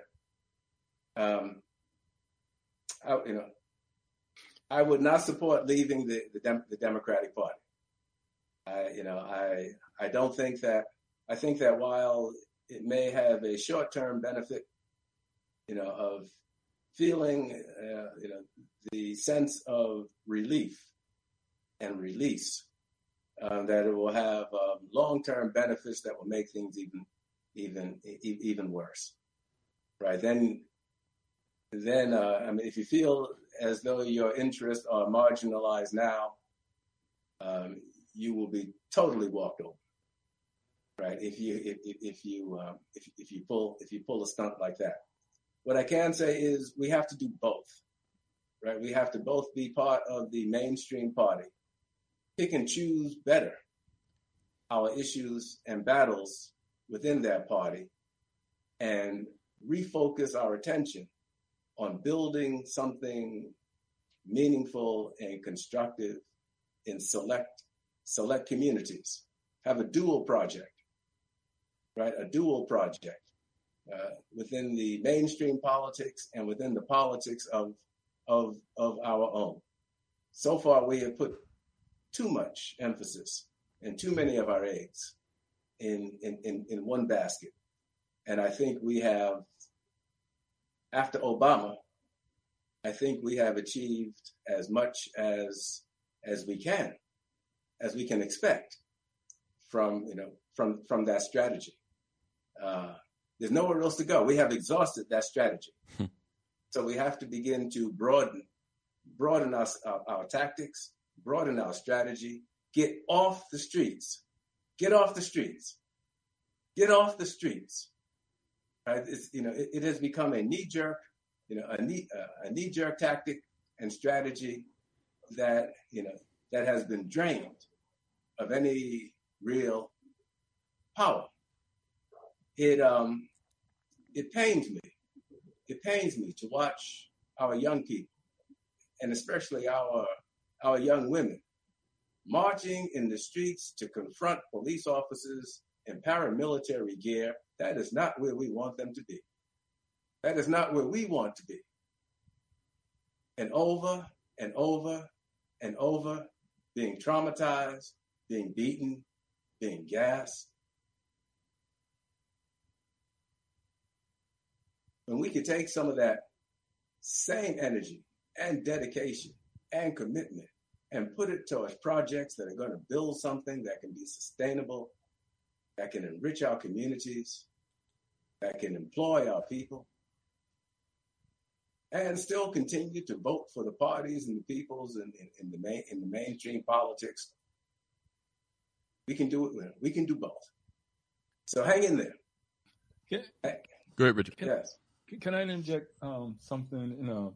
And I have a question in relationship as it relates to New York. But as you were saying, it's another author, professor that we interviewed, Professor Earl Henderson, makes the point of, our political, being able to utilize our culture as a basis of power, right?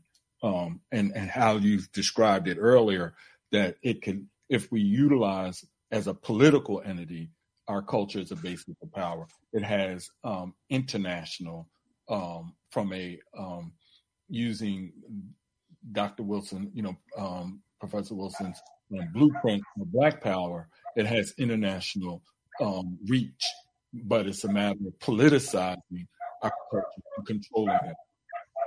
It brings me to the Cush Jackson plan and the People Assembly, which you were just saying, in a sense, because I don't see that we have, as a political class, an intermediary between us as the cultural political power people and the political machinery, to where that development or political education is taking place. That's the thought. Hopefully that was cogent.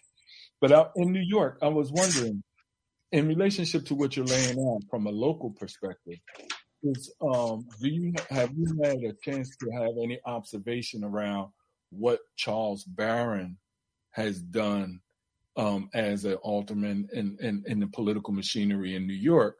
And if you had, is that somewhat an example of what you're talking about? In utilizing the political machinery to deal with the economic development of the district, with that they control. Yeah, I can't speak to specific programs or policies of Councilor Barron and his wife. I know that they've been longtime stewards, right, in the community, and I know that. And to some extent, also Eric Adams. They came out of the Brooklyn,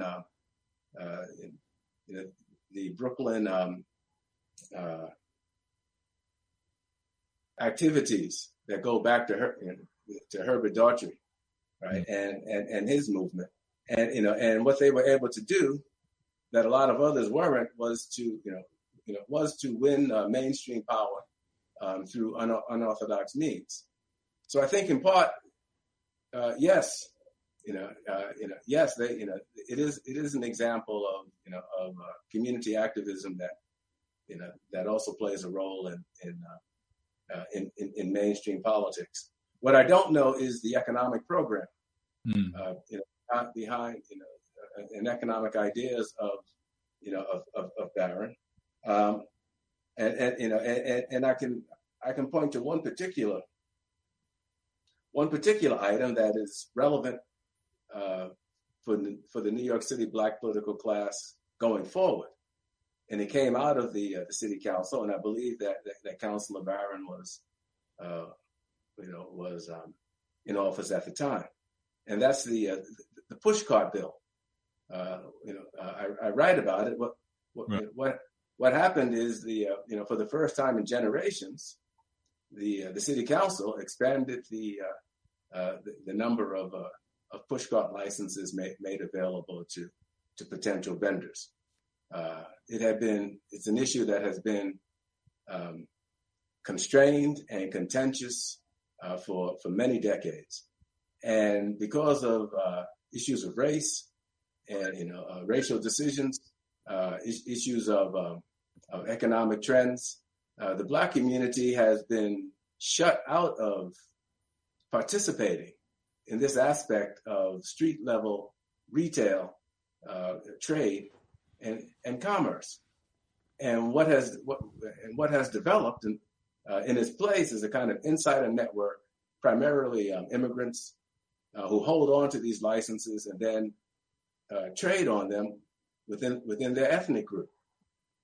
So for the first time in some years, the city council approved the expansion of pushcart licenses, 4,000 to be distributed over 10 years, about 400 per year.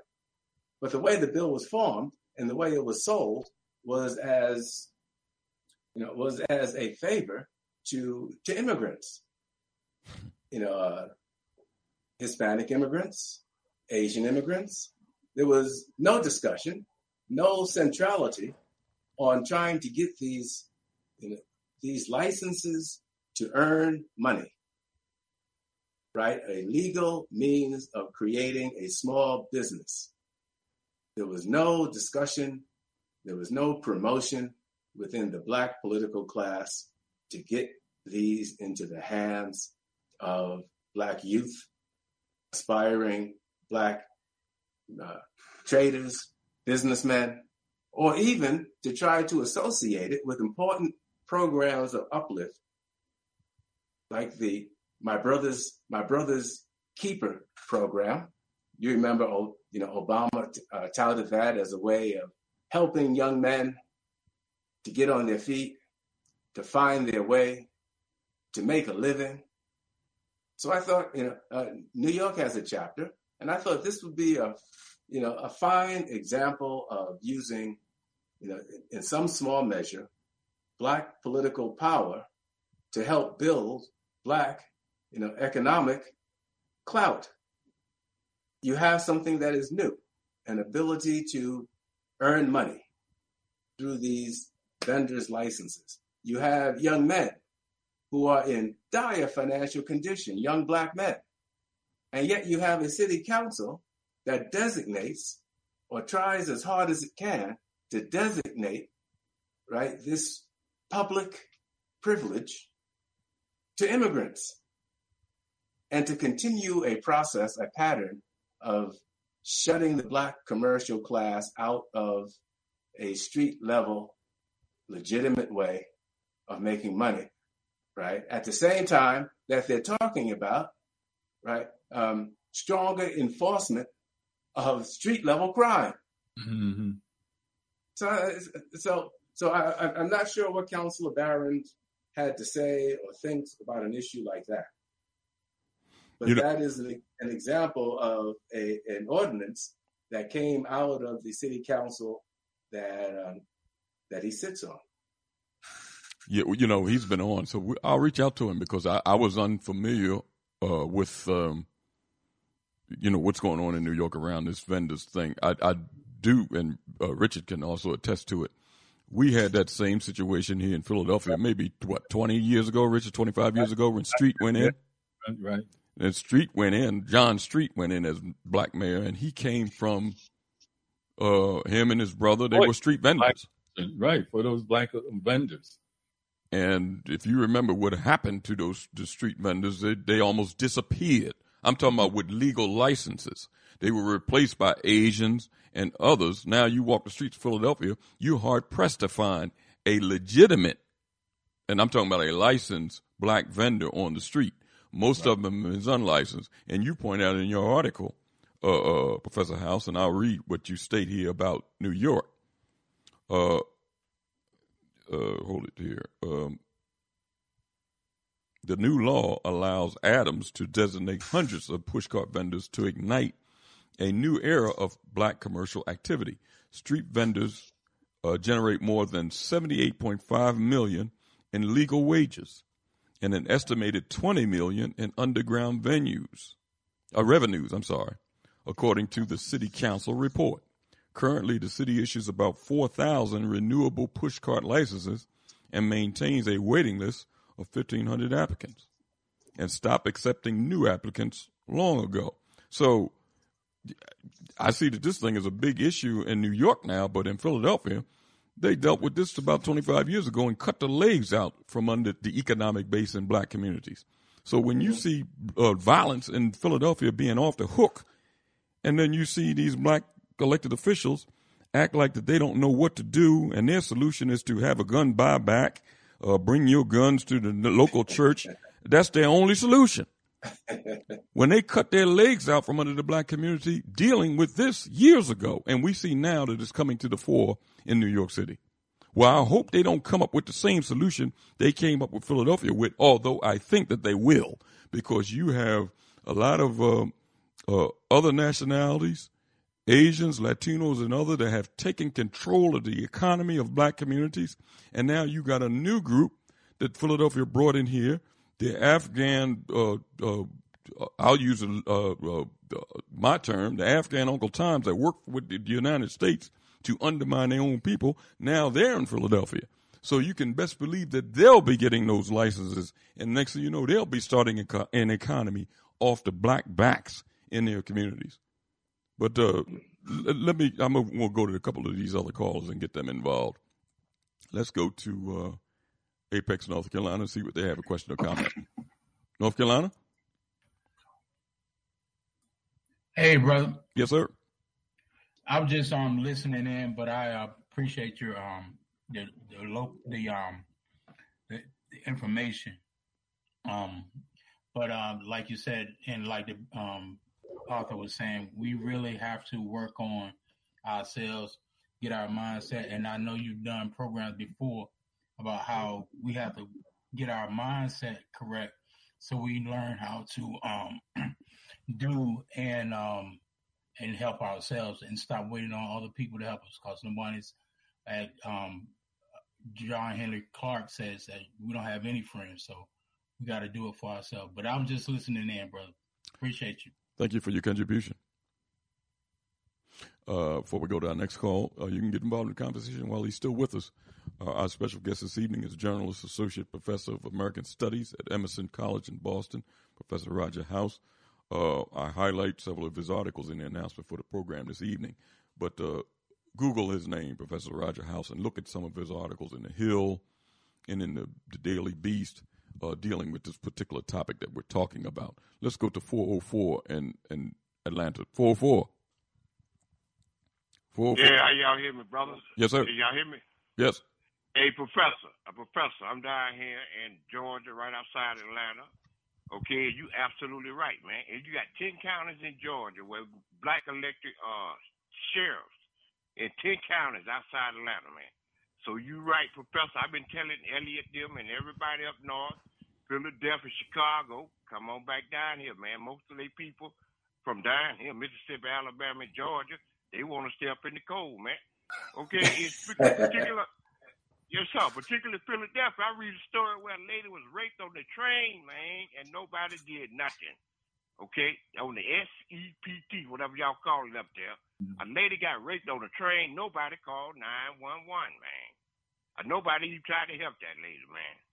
But, hey, Professor, it's going to take a fire something to bring these Negroes. A lot of them moving back down here. And even South Georgia, where some sisters started Freedom Town, okay, with 100 people. So, I mean, they're going to eventually you have to come on back down here, y'all. Elliot, Richard, you just talking about it's cold up there. What you waiting on, bro? Well, wait a minute. Professor House is in Boston. What about him? Yeah, come on down. We need all y'all smart ones. Like, Professor, come on down here. We don't need no dumb Negroes. Like you said, Professor, you said stop marching. Get out the street, man. I agree, bro. Okay, so when you say get out the street, what can we replace that with this marching that all these fake leaders keep trying to do, recreate 1963? Besides marching, what else could we be doing besides moving back down here and controlling our own destiny? I agree. There you go. You know, you're going to be ground zero by the mid part of next year. Georgia will make history as things are going for running. For maybe having the only state with a black senator and a black governor, and not simply. Not simply figureheads, that are put into office by a coalition outside of their community, right? But by a very strong community of their own that they have to answer to.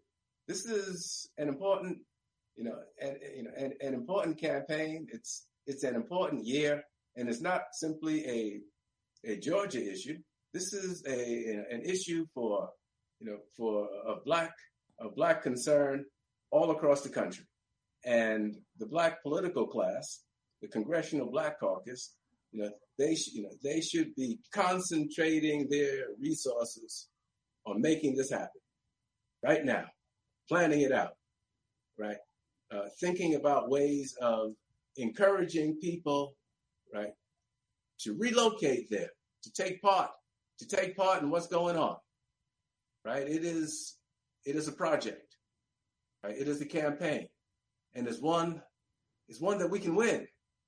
It's one that we can win, and once we do, all kinds of good things can happen, right? So, I think that the state elections in Georgia are the most critical elections facing us, right? Facing us at this time. And in the North, it's New York City. Forget about Boston. Don't even think about Boston. Boston is what happens to black politics when they don't take care of business. Yes, sir. Even Tom, Professor, even Tom Brady got the hell out of Boston to come down south, man. Tom Brady. Well, on that note, thank you for your call, bro. I'll leave it like that. I love y'all, man. Love y'all. Peace out. Right. Let's go to Florida, Pompano Beach, Florida. Question or comment? You there? Let's put them back on hold. Let's go to 678. Georgia, 678.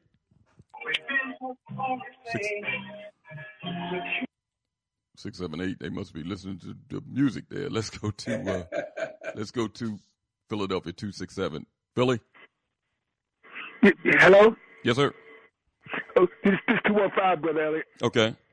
Hey, how you doing, man? Good. All right. Hey, Brother Richard, and good evening, Professor House. How you doing? Fine, thank you. I'm glad to hear that, Professor House. All praises be to Allah. Professor House, you made a comment a few minutes ago when you said that young black men, and I guess you could say the same to my older black men, in dire financial need, right? Yeah. Well, here in Philadelphia, and I guess pretty much most cities in this country, our black politicians, like you said, the political class, to use your terms, they don't have a clue or don't have a plan because they see this conditioned young black men here in Philadelphia, and Professor House, they insert us here in Philadelphia.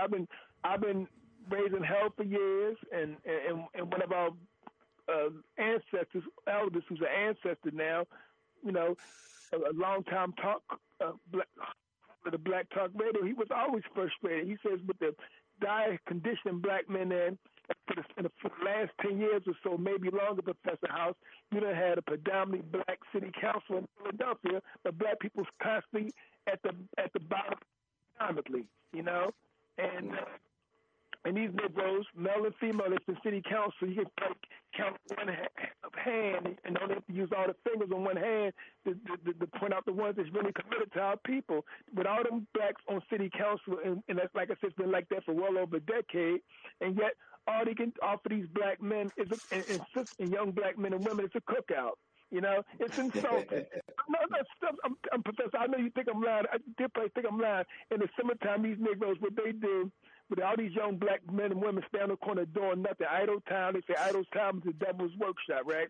Getting in trouble, instead of having some kind of job training or things of employment, they have a cookout. And we'll make it even more disingenuous. They don't even pay for the food. The cookout is through donations from supermarkets, churches, things like that, and they take credit for it. So they'll sit there and say they're giving a cookout at the park out here in Philadelphia, West Philly, or they're giving a cookout or whatever outside the rec center, or whatever the case may be, and yet they're not even paying for it. But yet, and they give a cookout telling these young black men and women, come get a free hamburger, hot dog, or water ice. I'm going to say to myself, I don't need you to for no damn hot dog or hamburger. I can cook out my own if I want to. I got a grill in my backyard. I don't need you for no cookout. Provide these young black men and women some job training. Give them some opportunity to get off that corner so they can be productive citizens. I mean, these people are insulting what they do, man. And it's been like that, Professor House, for the last several years.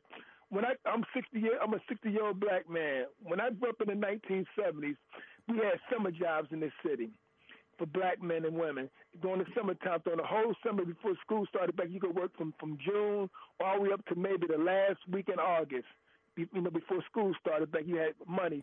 They been got rid of the summer jobs, and guess who was employed by that? During that time, it was mainly black and brown young people that was employed by the city, working at police stations, fire stations, rec centers, you know, supermarkets, you name it. They had all kinds of jobs, you know, and they was making a paycheck. And what made it so special at that time, Professor House, there was young black people at that time, like myself, you was learning financial literacy because you had to open up a bank account. I mean, we had a bank in this called PSFS, and that's where we started our first bank account. We opened up our bank account with nickels and dimes because at that time they gave you a bank passbook, you know, and you opened up your first bank account, but it taught you at that time financial literacy. You started saving, you started learning the art of saving, investing and saving, compound interest, things like that. You know, these black politicians across this country, man, especially here in Philadelphia, they have really failed the black community, Professor House.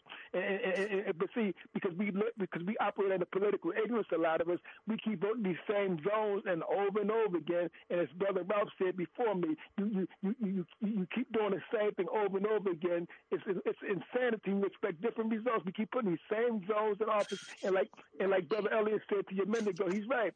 You had a black, besides the streets, you had a black politician who's now retired, City Councilwoman Marion Tasco. She's a black woman up in the Mount Airy section, right up here near where I live at. She did all she could, Professor House, to destroy the black vendors. Up here in Mount Airy, she ran down every black vendor out of Philadelphia, out of the Mount Airy, Germantown area. These was black brothers and sisters was out there making business, providing for their families, and selling food, whatever they were selling. She did her best to get them out of there. And who's in them areas now? Like Elliot said, you got everybody else that came in those areas now and took over now.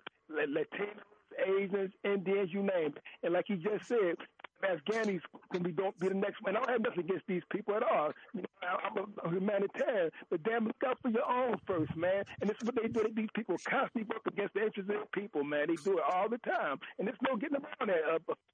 In Philadelphia, that is the norm. So again, we politically ignorant, so we keep putting these same Jones in office, and we keep wondering why things not changing. I mean, that's the reality of it all.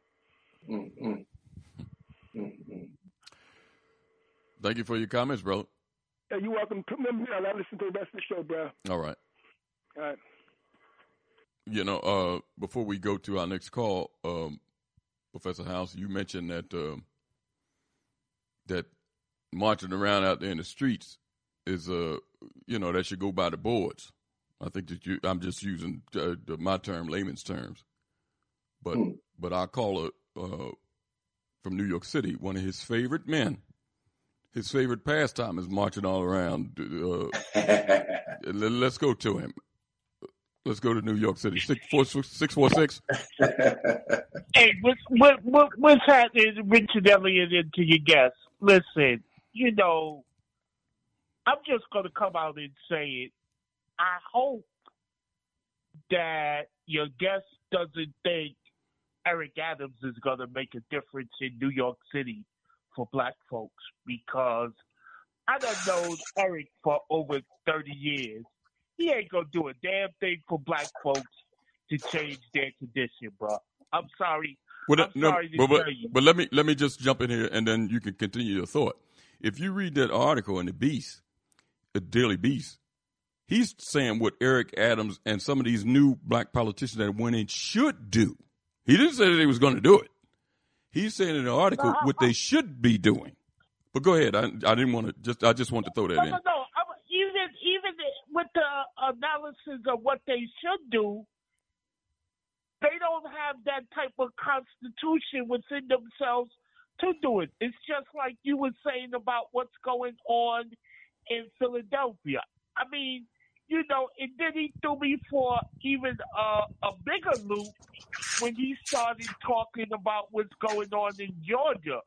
Because Georgia, like Texas, is really a test case to voter suppression and how voter suppression is improving from the perspective of the Republican Party. Because it looks like in the narrative that they put out there is that, you know, they fighting back. But the reality is, in all honesty, they're not fighting back, because if they was fighting back, the people in higher places like Congress and the Senate would have passed the necessary laws for it to happen. The reality is this. Democracy, or so-called democracy in this country, is finished because of one thing, and one thing that unfortunately we as the people don't understand. White people have to protect the position of whiteness in this country. And that's what they're going to do. Unfortunately, black people don't understand those principles.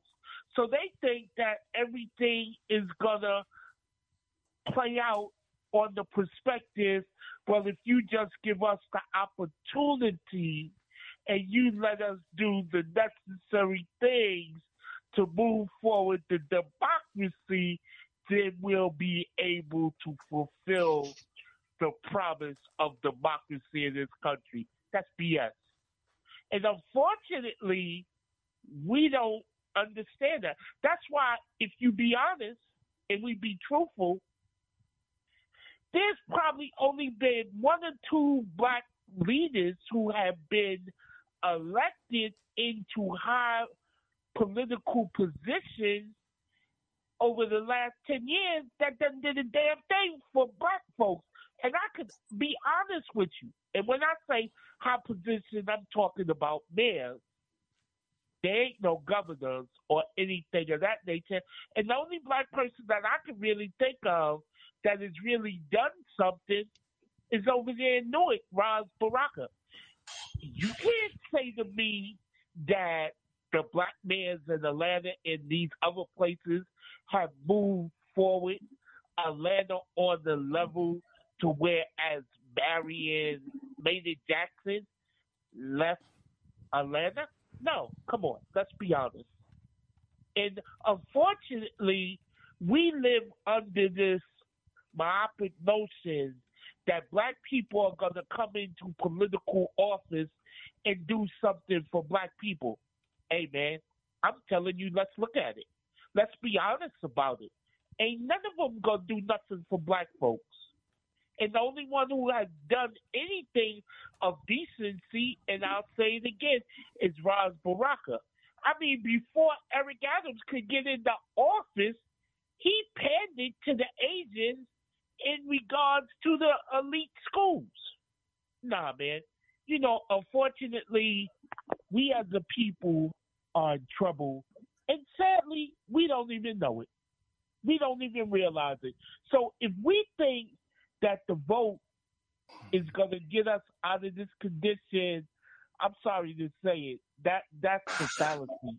And, I think a year from now, hopefully your guests will come back on, and my point will be proven by what happens in the midterm elections because of voter suppression and all of the other things at play. And the fact that the Democrats are not going to do the necessary things to put forward the necessary bills to make it to where as democracy so-called is protected. And, that's just the reality. And no, Stacey Abrams is not going to win in Georgia. Don't let nobody fool you because they already set it up to where they'll rig it to where she can't win like 3 years ago. And that's reality. Well, if things play out as you say, then we're really no worse off than where we are now.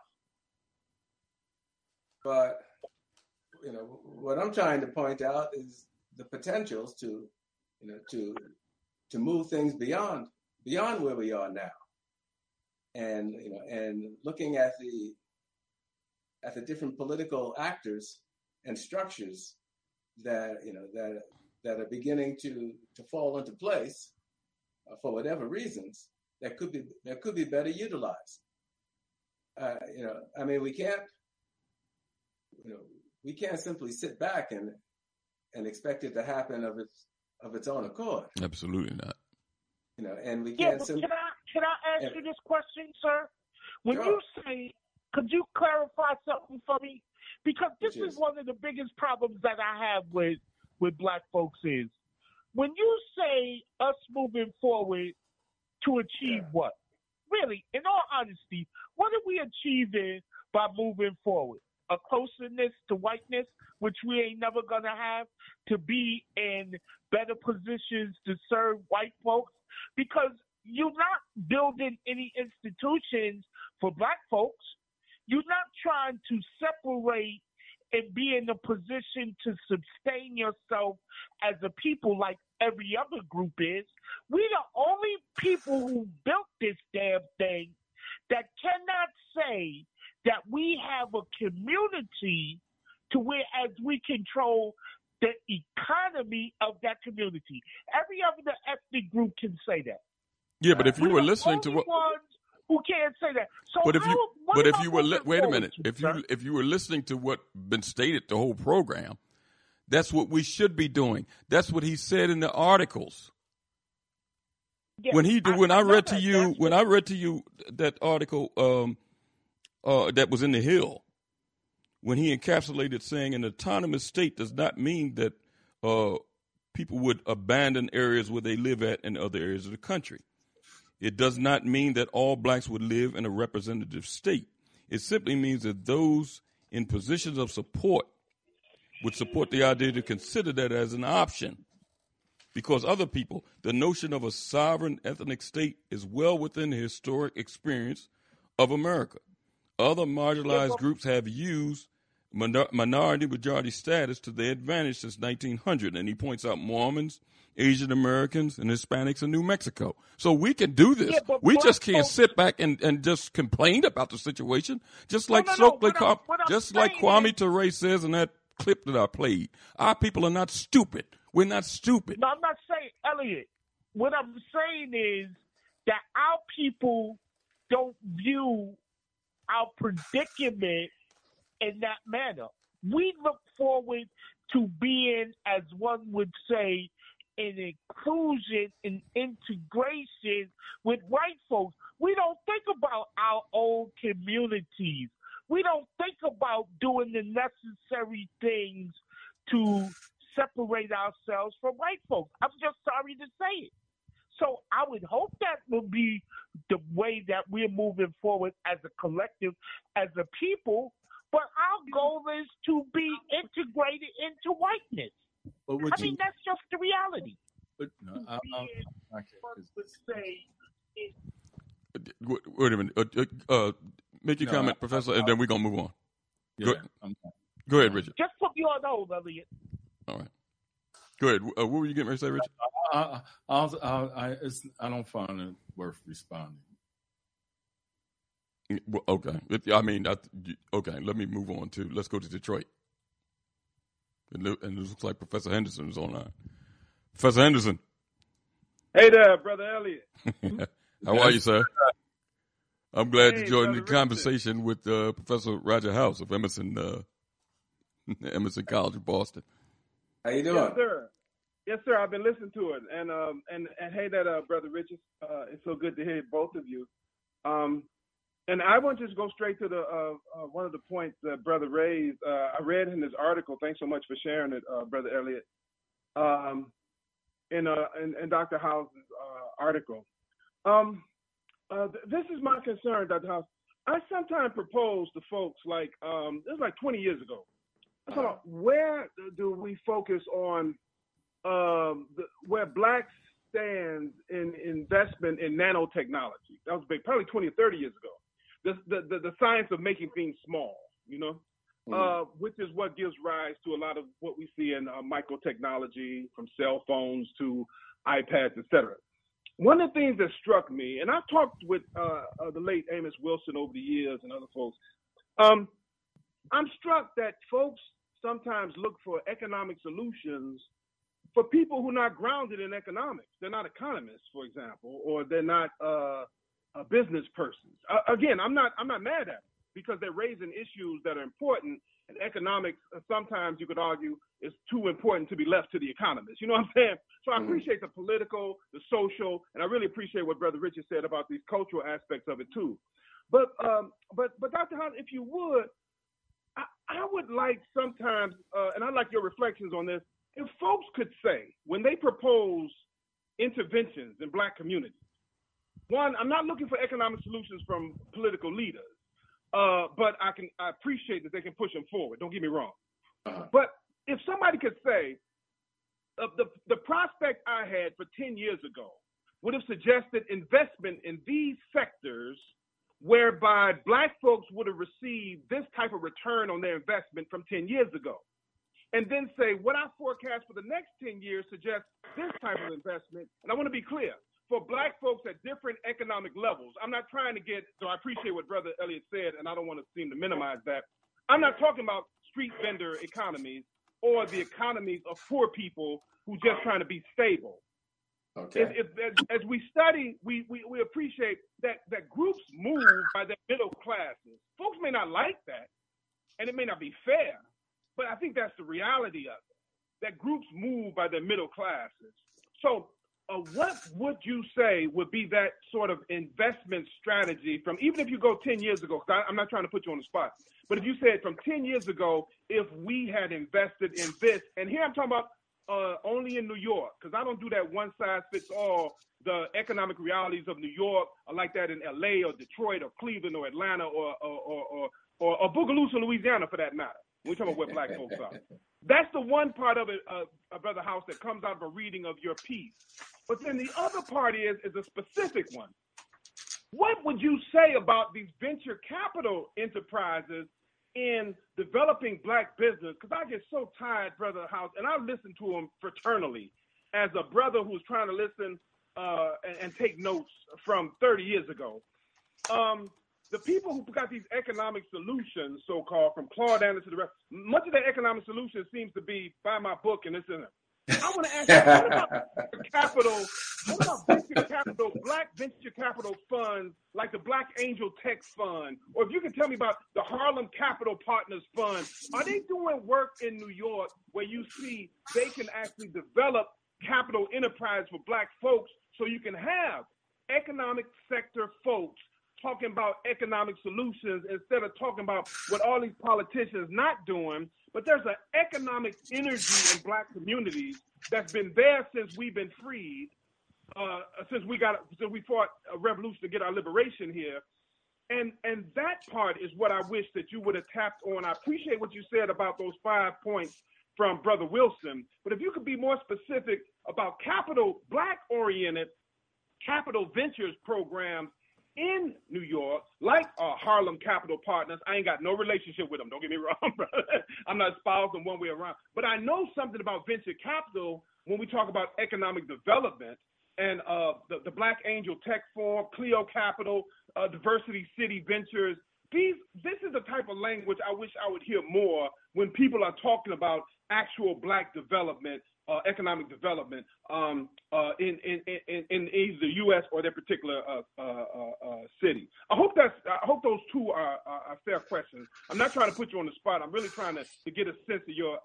I really want to just your expertise. I read your piece in the Daily Beast, and it's thought provoking, and I appreciate it. Yeah, and I appreciate the question. Just off the top of my head, and the top of the head is beginning to get a little bit fuzzy. I've been going on for about 2.5 hours now. But what I could say is at the end of the piece, I talk about a number of things. One is the need for the formation of independent think tanks to research and develop ideas around new approaches or potential field approaches towards economic development.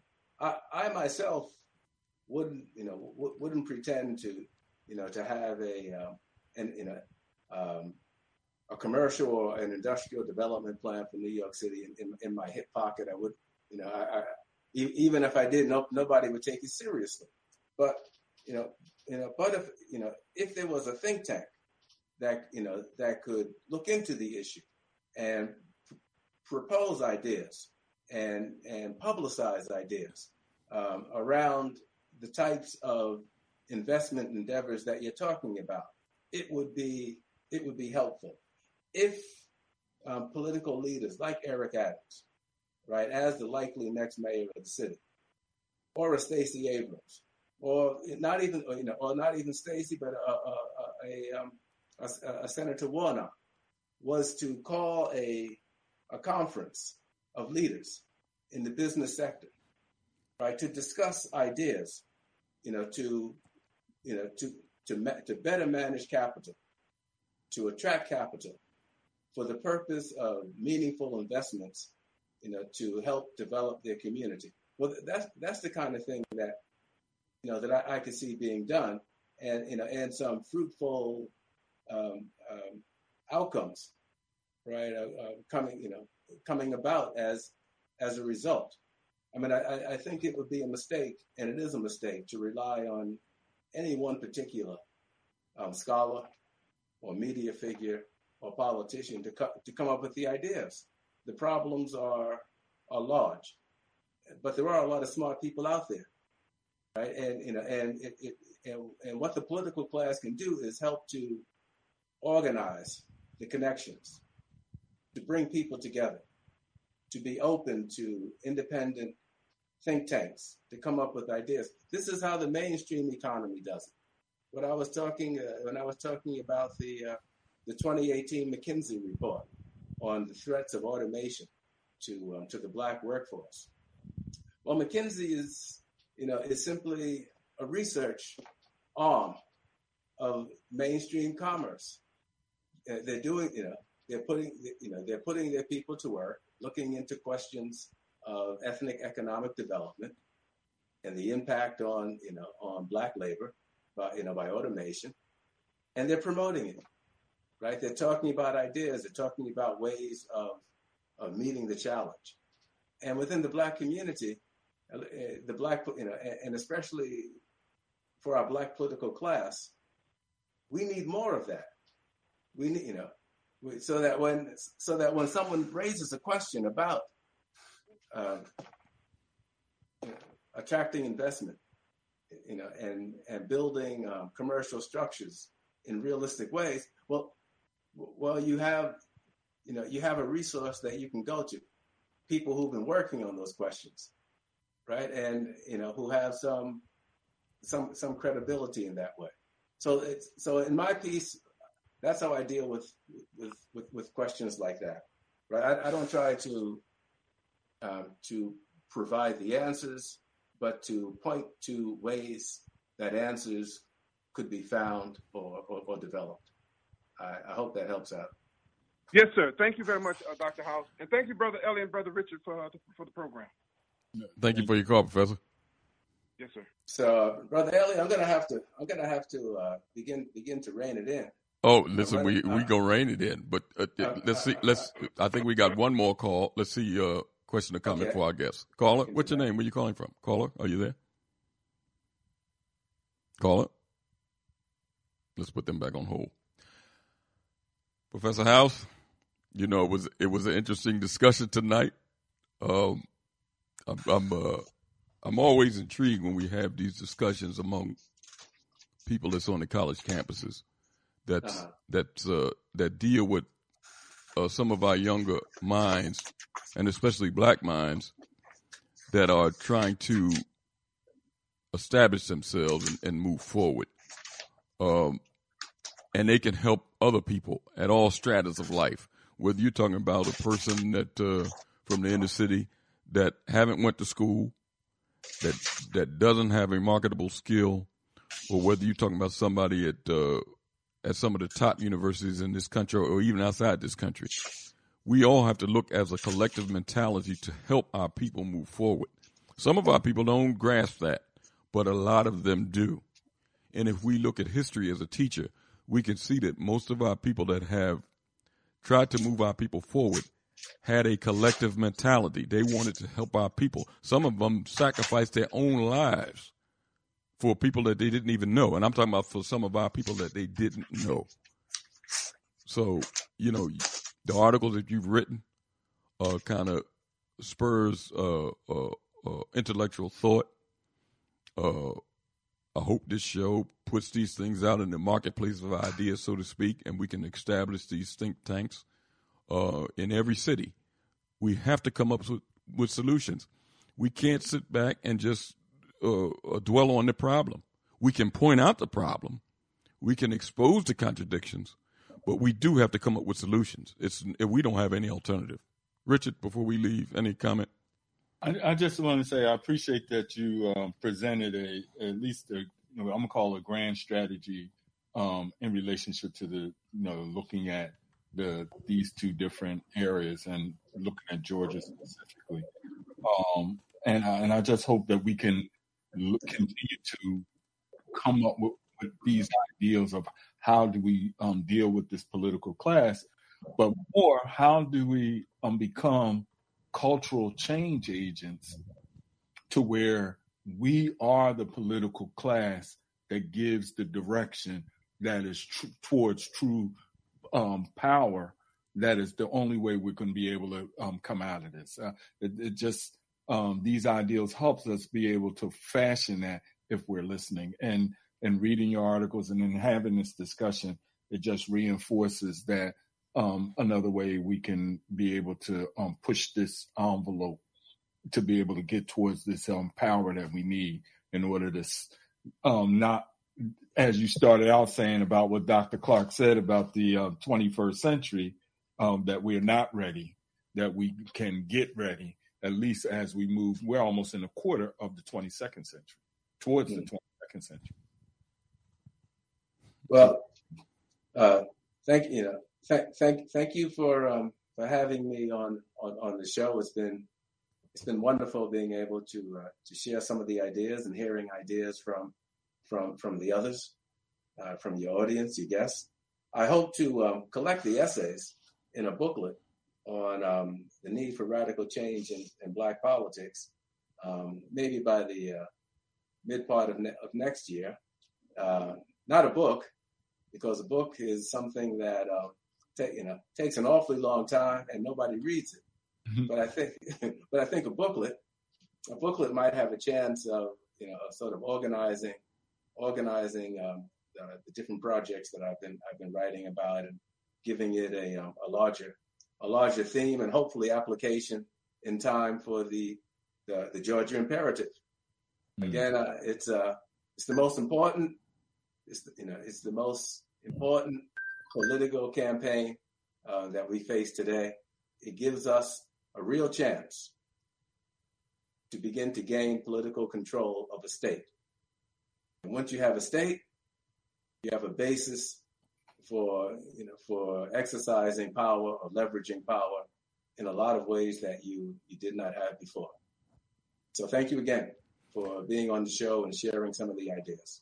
Professor House, I'll look to reach out to you again in the future because I know you're not going to stop writing. And maybe when we have reach out and get Representative Barron back on, maybe you can come on also. I look forward to it. Talk to you soon. Richard? Yes. Before we leave this evening, let me say something in reference to looking at what we discussed tonight and kind of putting it, I guess, in a framework, so to speak, because we had a lot of people come on this evening with different perceptions on a problem that we all face and that we're facing as a whole. We can look at some of the people that have been, and our people have voted for these people to represent them. Just like Brother Ralph mentioned that these people are supposed to be our servants. They're not leaders. We can look at some of the people that we voted for to represent us, and we can come to the conclusion that they haven't represented us. In fact, I wanted to share some information in reference to our topic last week, but I'll hold off on that because that deserves to spend a little time on it, and maybe we'll talk about it Friday or next Sunday. But we can talk about the people that we've elected to represent us. But the thing is, Richard, get your opinion before we close out, that if we don't do anything about this, then other people are already planning to have people that look like us represent them. And what I'm saying is this. We might have, and I do definitely have reservations about, for example, Georgia and Warnock. I don't think he represents a lot of the interests of black people that sent him there. And I know that you would agree, Richard. Right. But you got white liberals, white special interest groups, white religious groups, and I'll just put it that way, that not only wants him to represent you, but they're cultivating another guy that looks like him to run against him.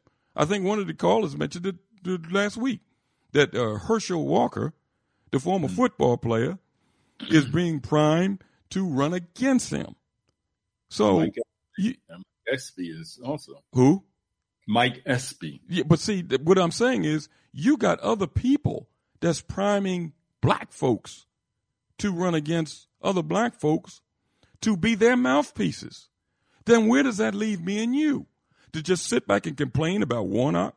To definitely complain about a guy like Herschel Walker and other people? We can't do that to one. We can't do that to our children. We can't keep passing this struggle down. Just like Minister Farrakhan said in one of those pieces I play. We can't keep passing this same struggle down to a generation after generation. We can't keep doing that. I know that sounds nice when me or others can come on and just blast these people and show proof. And that's one thing a lot of these other programs might not do. They might not show proof. We do what we can do here, but we got to. That's why I bring these folks on. Me and you, Richard, you come up with suggestions to bring these people on to tell our people that we have an alternative. We can do better. We don't just have to sit back and let white folks, whether they're religious groups, white liberals, white Democrats, keep appointing people to represent us, and when they don't. Richard, your thoughts before we close it out. I agree with you. I just to do that, we must become organized in the exchange of ideals. Yes. I mean, we can't just be, and only on terms of, in stating the problem, we can't just be propagandists of what the problem is. That is not problem solving. Professor House raised about, Dr. Amos Wilson. He was not just a problem identifier.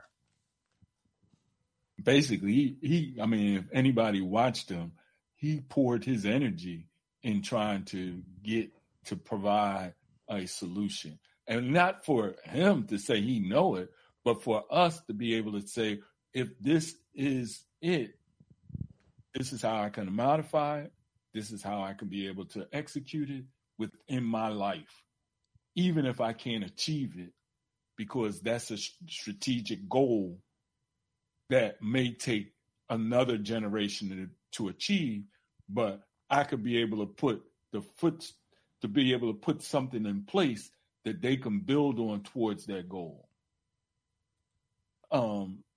That's the reaction I have to what you raised right now, because I find in a lot of venues, our discussion as we're, trying to get to problem solving and be an informal think tank just by our communication, we're more just a problem identifying between each other. Okay. That's to me is not healthy. Well, you know what? You probably have a point. In fact, you do have a point.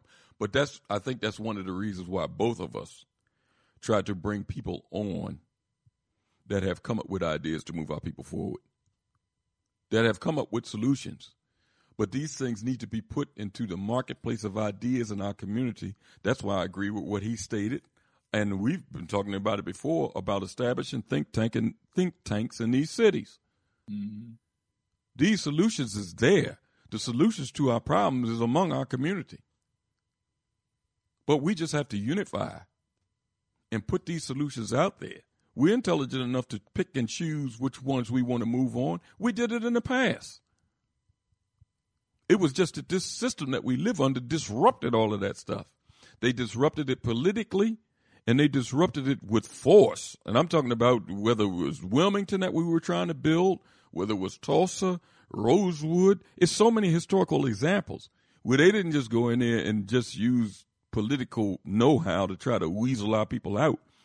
Their political went hand in hand with physical force. So we can learn from the lessons of our ancestors. This can be done. And not only here, so we can think of a better life here in America. I mean, a lot of our people are not, you might have aspirations on going back to the continent, but a lot of our people might not go back to the continent. But if they stay here, they can at least have a mentality where they can help their own internationally. These other people do it all the time. You got Europeans here that have established America. They don't turn their back on Europe. They do all they can to bolster Europe, to help them out. That's their brethren. We could do the same thing. You got Asians that live here. They don't turn their back on China, Korea, Vietnam, or anywhere else, do they, Richard? No. So what's wrong here? It's a mentality, it's a mindset change that we need among our people. And it's here, but we just have to unify. And listen, it's other forces that's involved in our communities that tries to make sure we don't unify. It's a fight that it's not just our people not unifying. And you understand that better than me, Richard, and our listening audience does too. You got other forces, governmental forces from this government that we live under that has a concerted effort to help you not unify. It's not in their interest for black folks to unify. But it's in our interest to unify. So the ball's in our court. Yes. Before we leave this evening, I just want to give the lineup for Time for an Awakening Media, Mondays, Wednesdays, and Fridays from 11 a.m. to 1 p.m. African Perspectives with Brother Oshi. Always interesting conversation, guests, and topics. on African Perspectives. That's Monday and Wednesday and Fridays, 11 a.m. to 1 p.m. Later on Monday evening, from 8 to 9, Black Therapy Central with host Dr. Mawia Kamban and Dr. Kamal Kamban. From 9 to 10, every first and third Monday of the month, Conversation Reparations. That's in Cobra's program. That's the first and third Mondays of every month from 9 to 10 p.m. on Time for an Awakening Media. From 8 to 10 on Tuesday evening, Black Reality Think Tank with Dr. William Rogers. On Wednesday, it's our time, the Black Farmers, the West Georgia Cooperative, from 8 to 9, and from 9 to 10, the Black Agenda Project with Dr. David Muhammad, straight from Laytonville, Trinidad. On Fridays, Time for an Awakening is back from 8 to 10 p.m., or 8 until. On Saturday, from 7 to 9, the Elders of Sankofa with Brother Alfonso Watkins as host.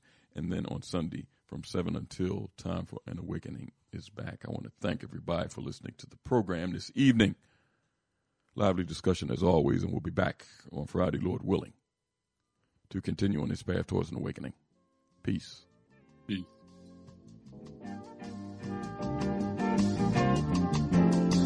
If you're driving through the country on a lazy afternoon,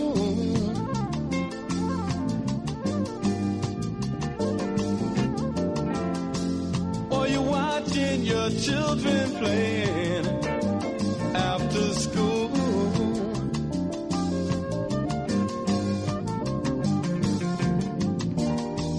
they seem to be so unaware of, I know, the things that they'll soon have to take care of.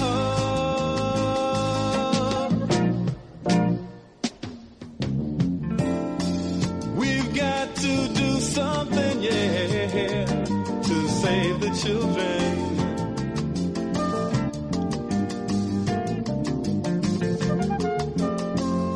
Soon it will be their turns to try and save the world.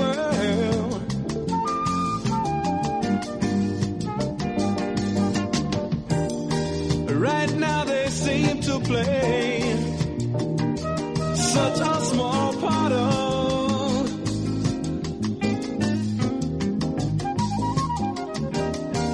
the things that they'll soon be right at the heart of.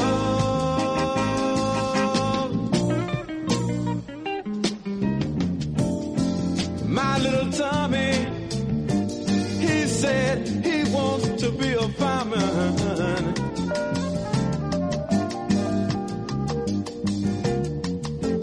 And little Mary, she said she got to teach school.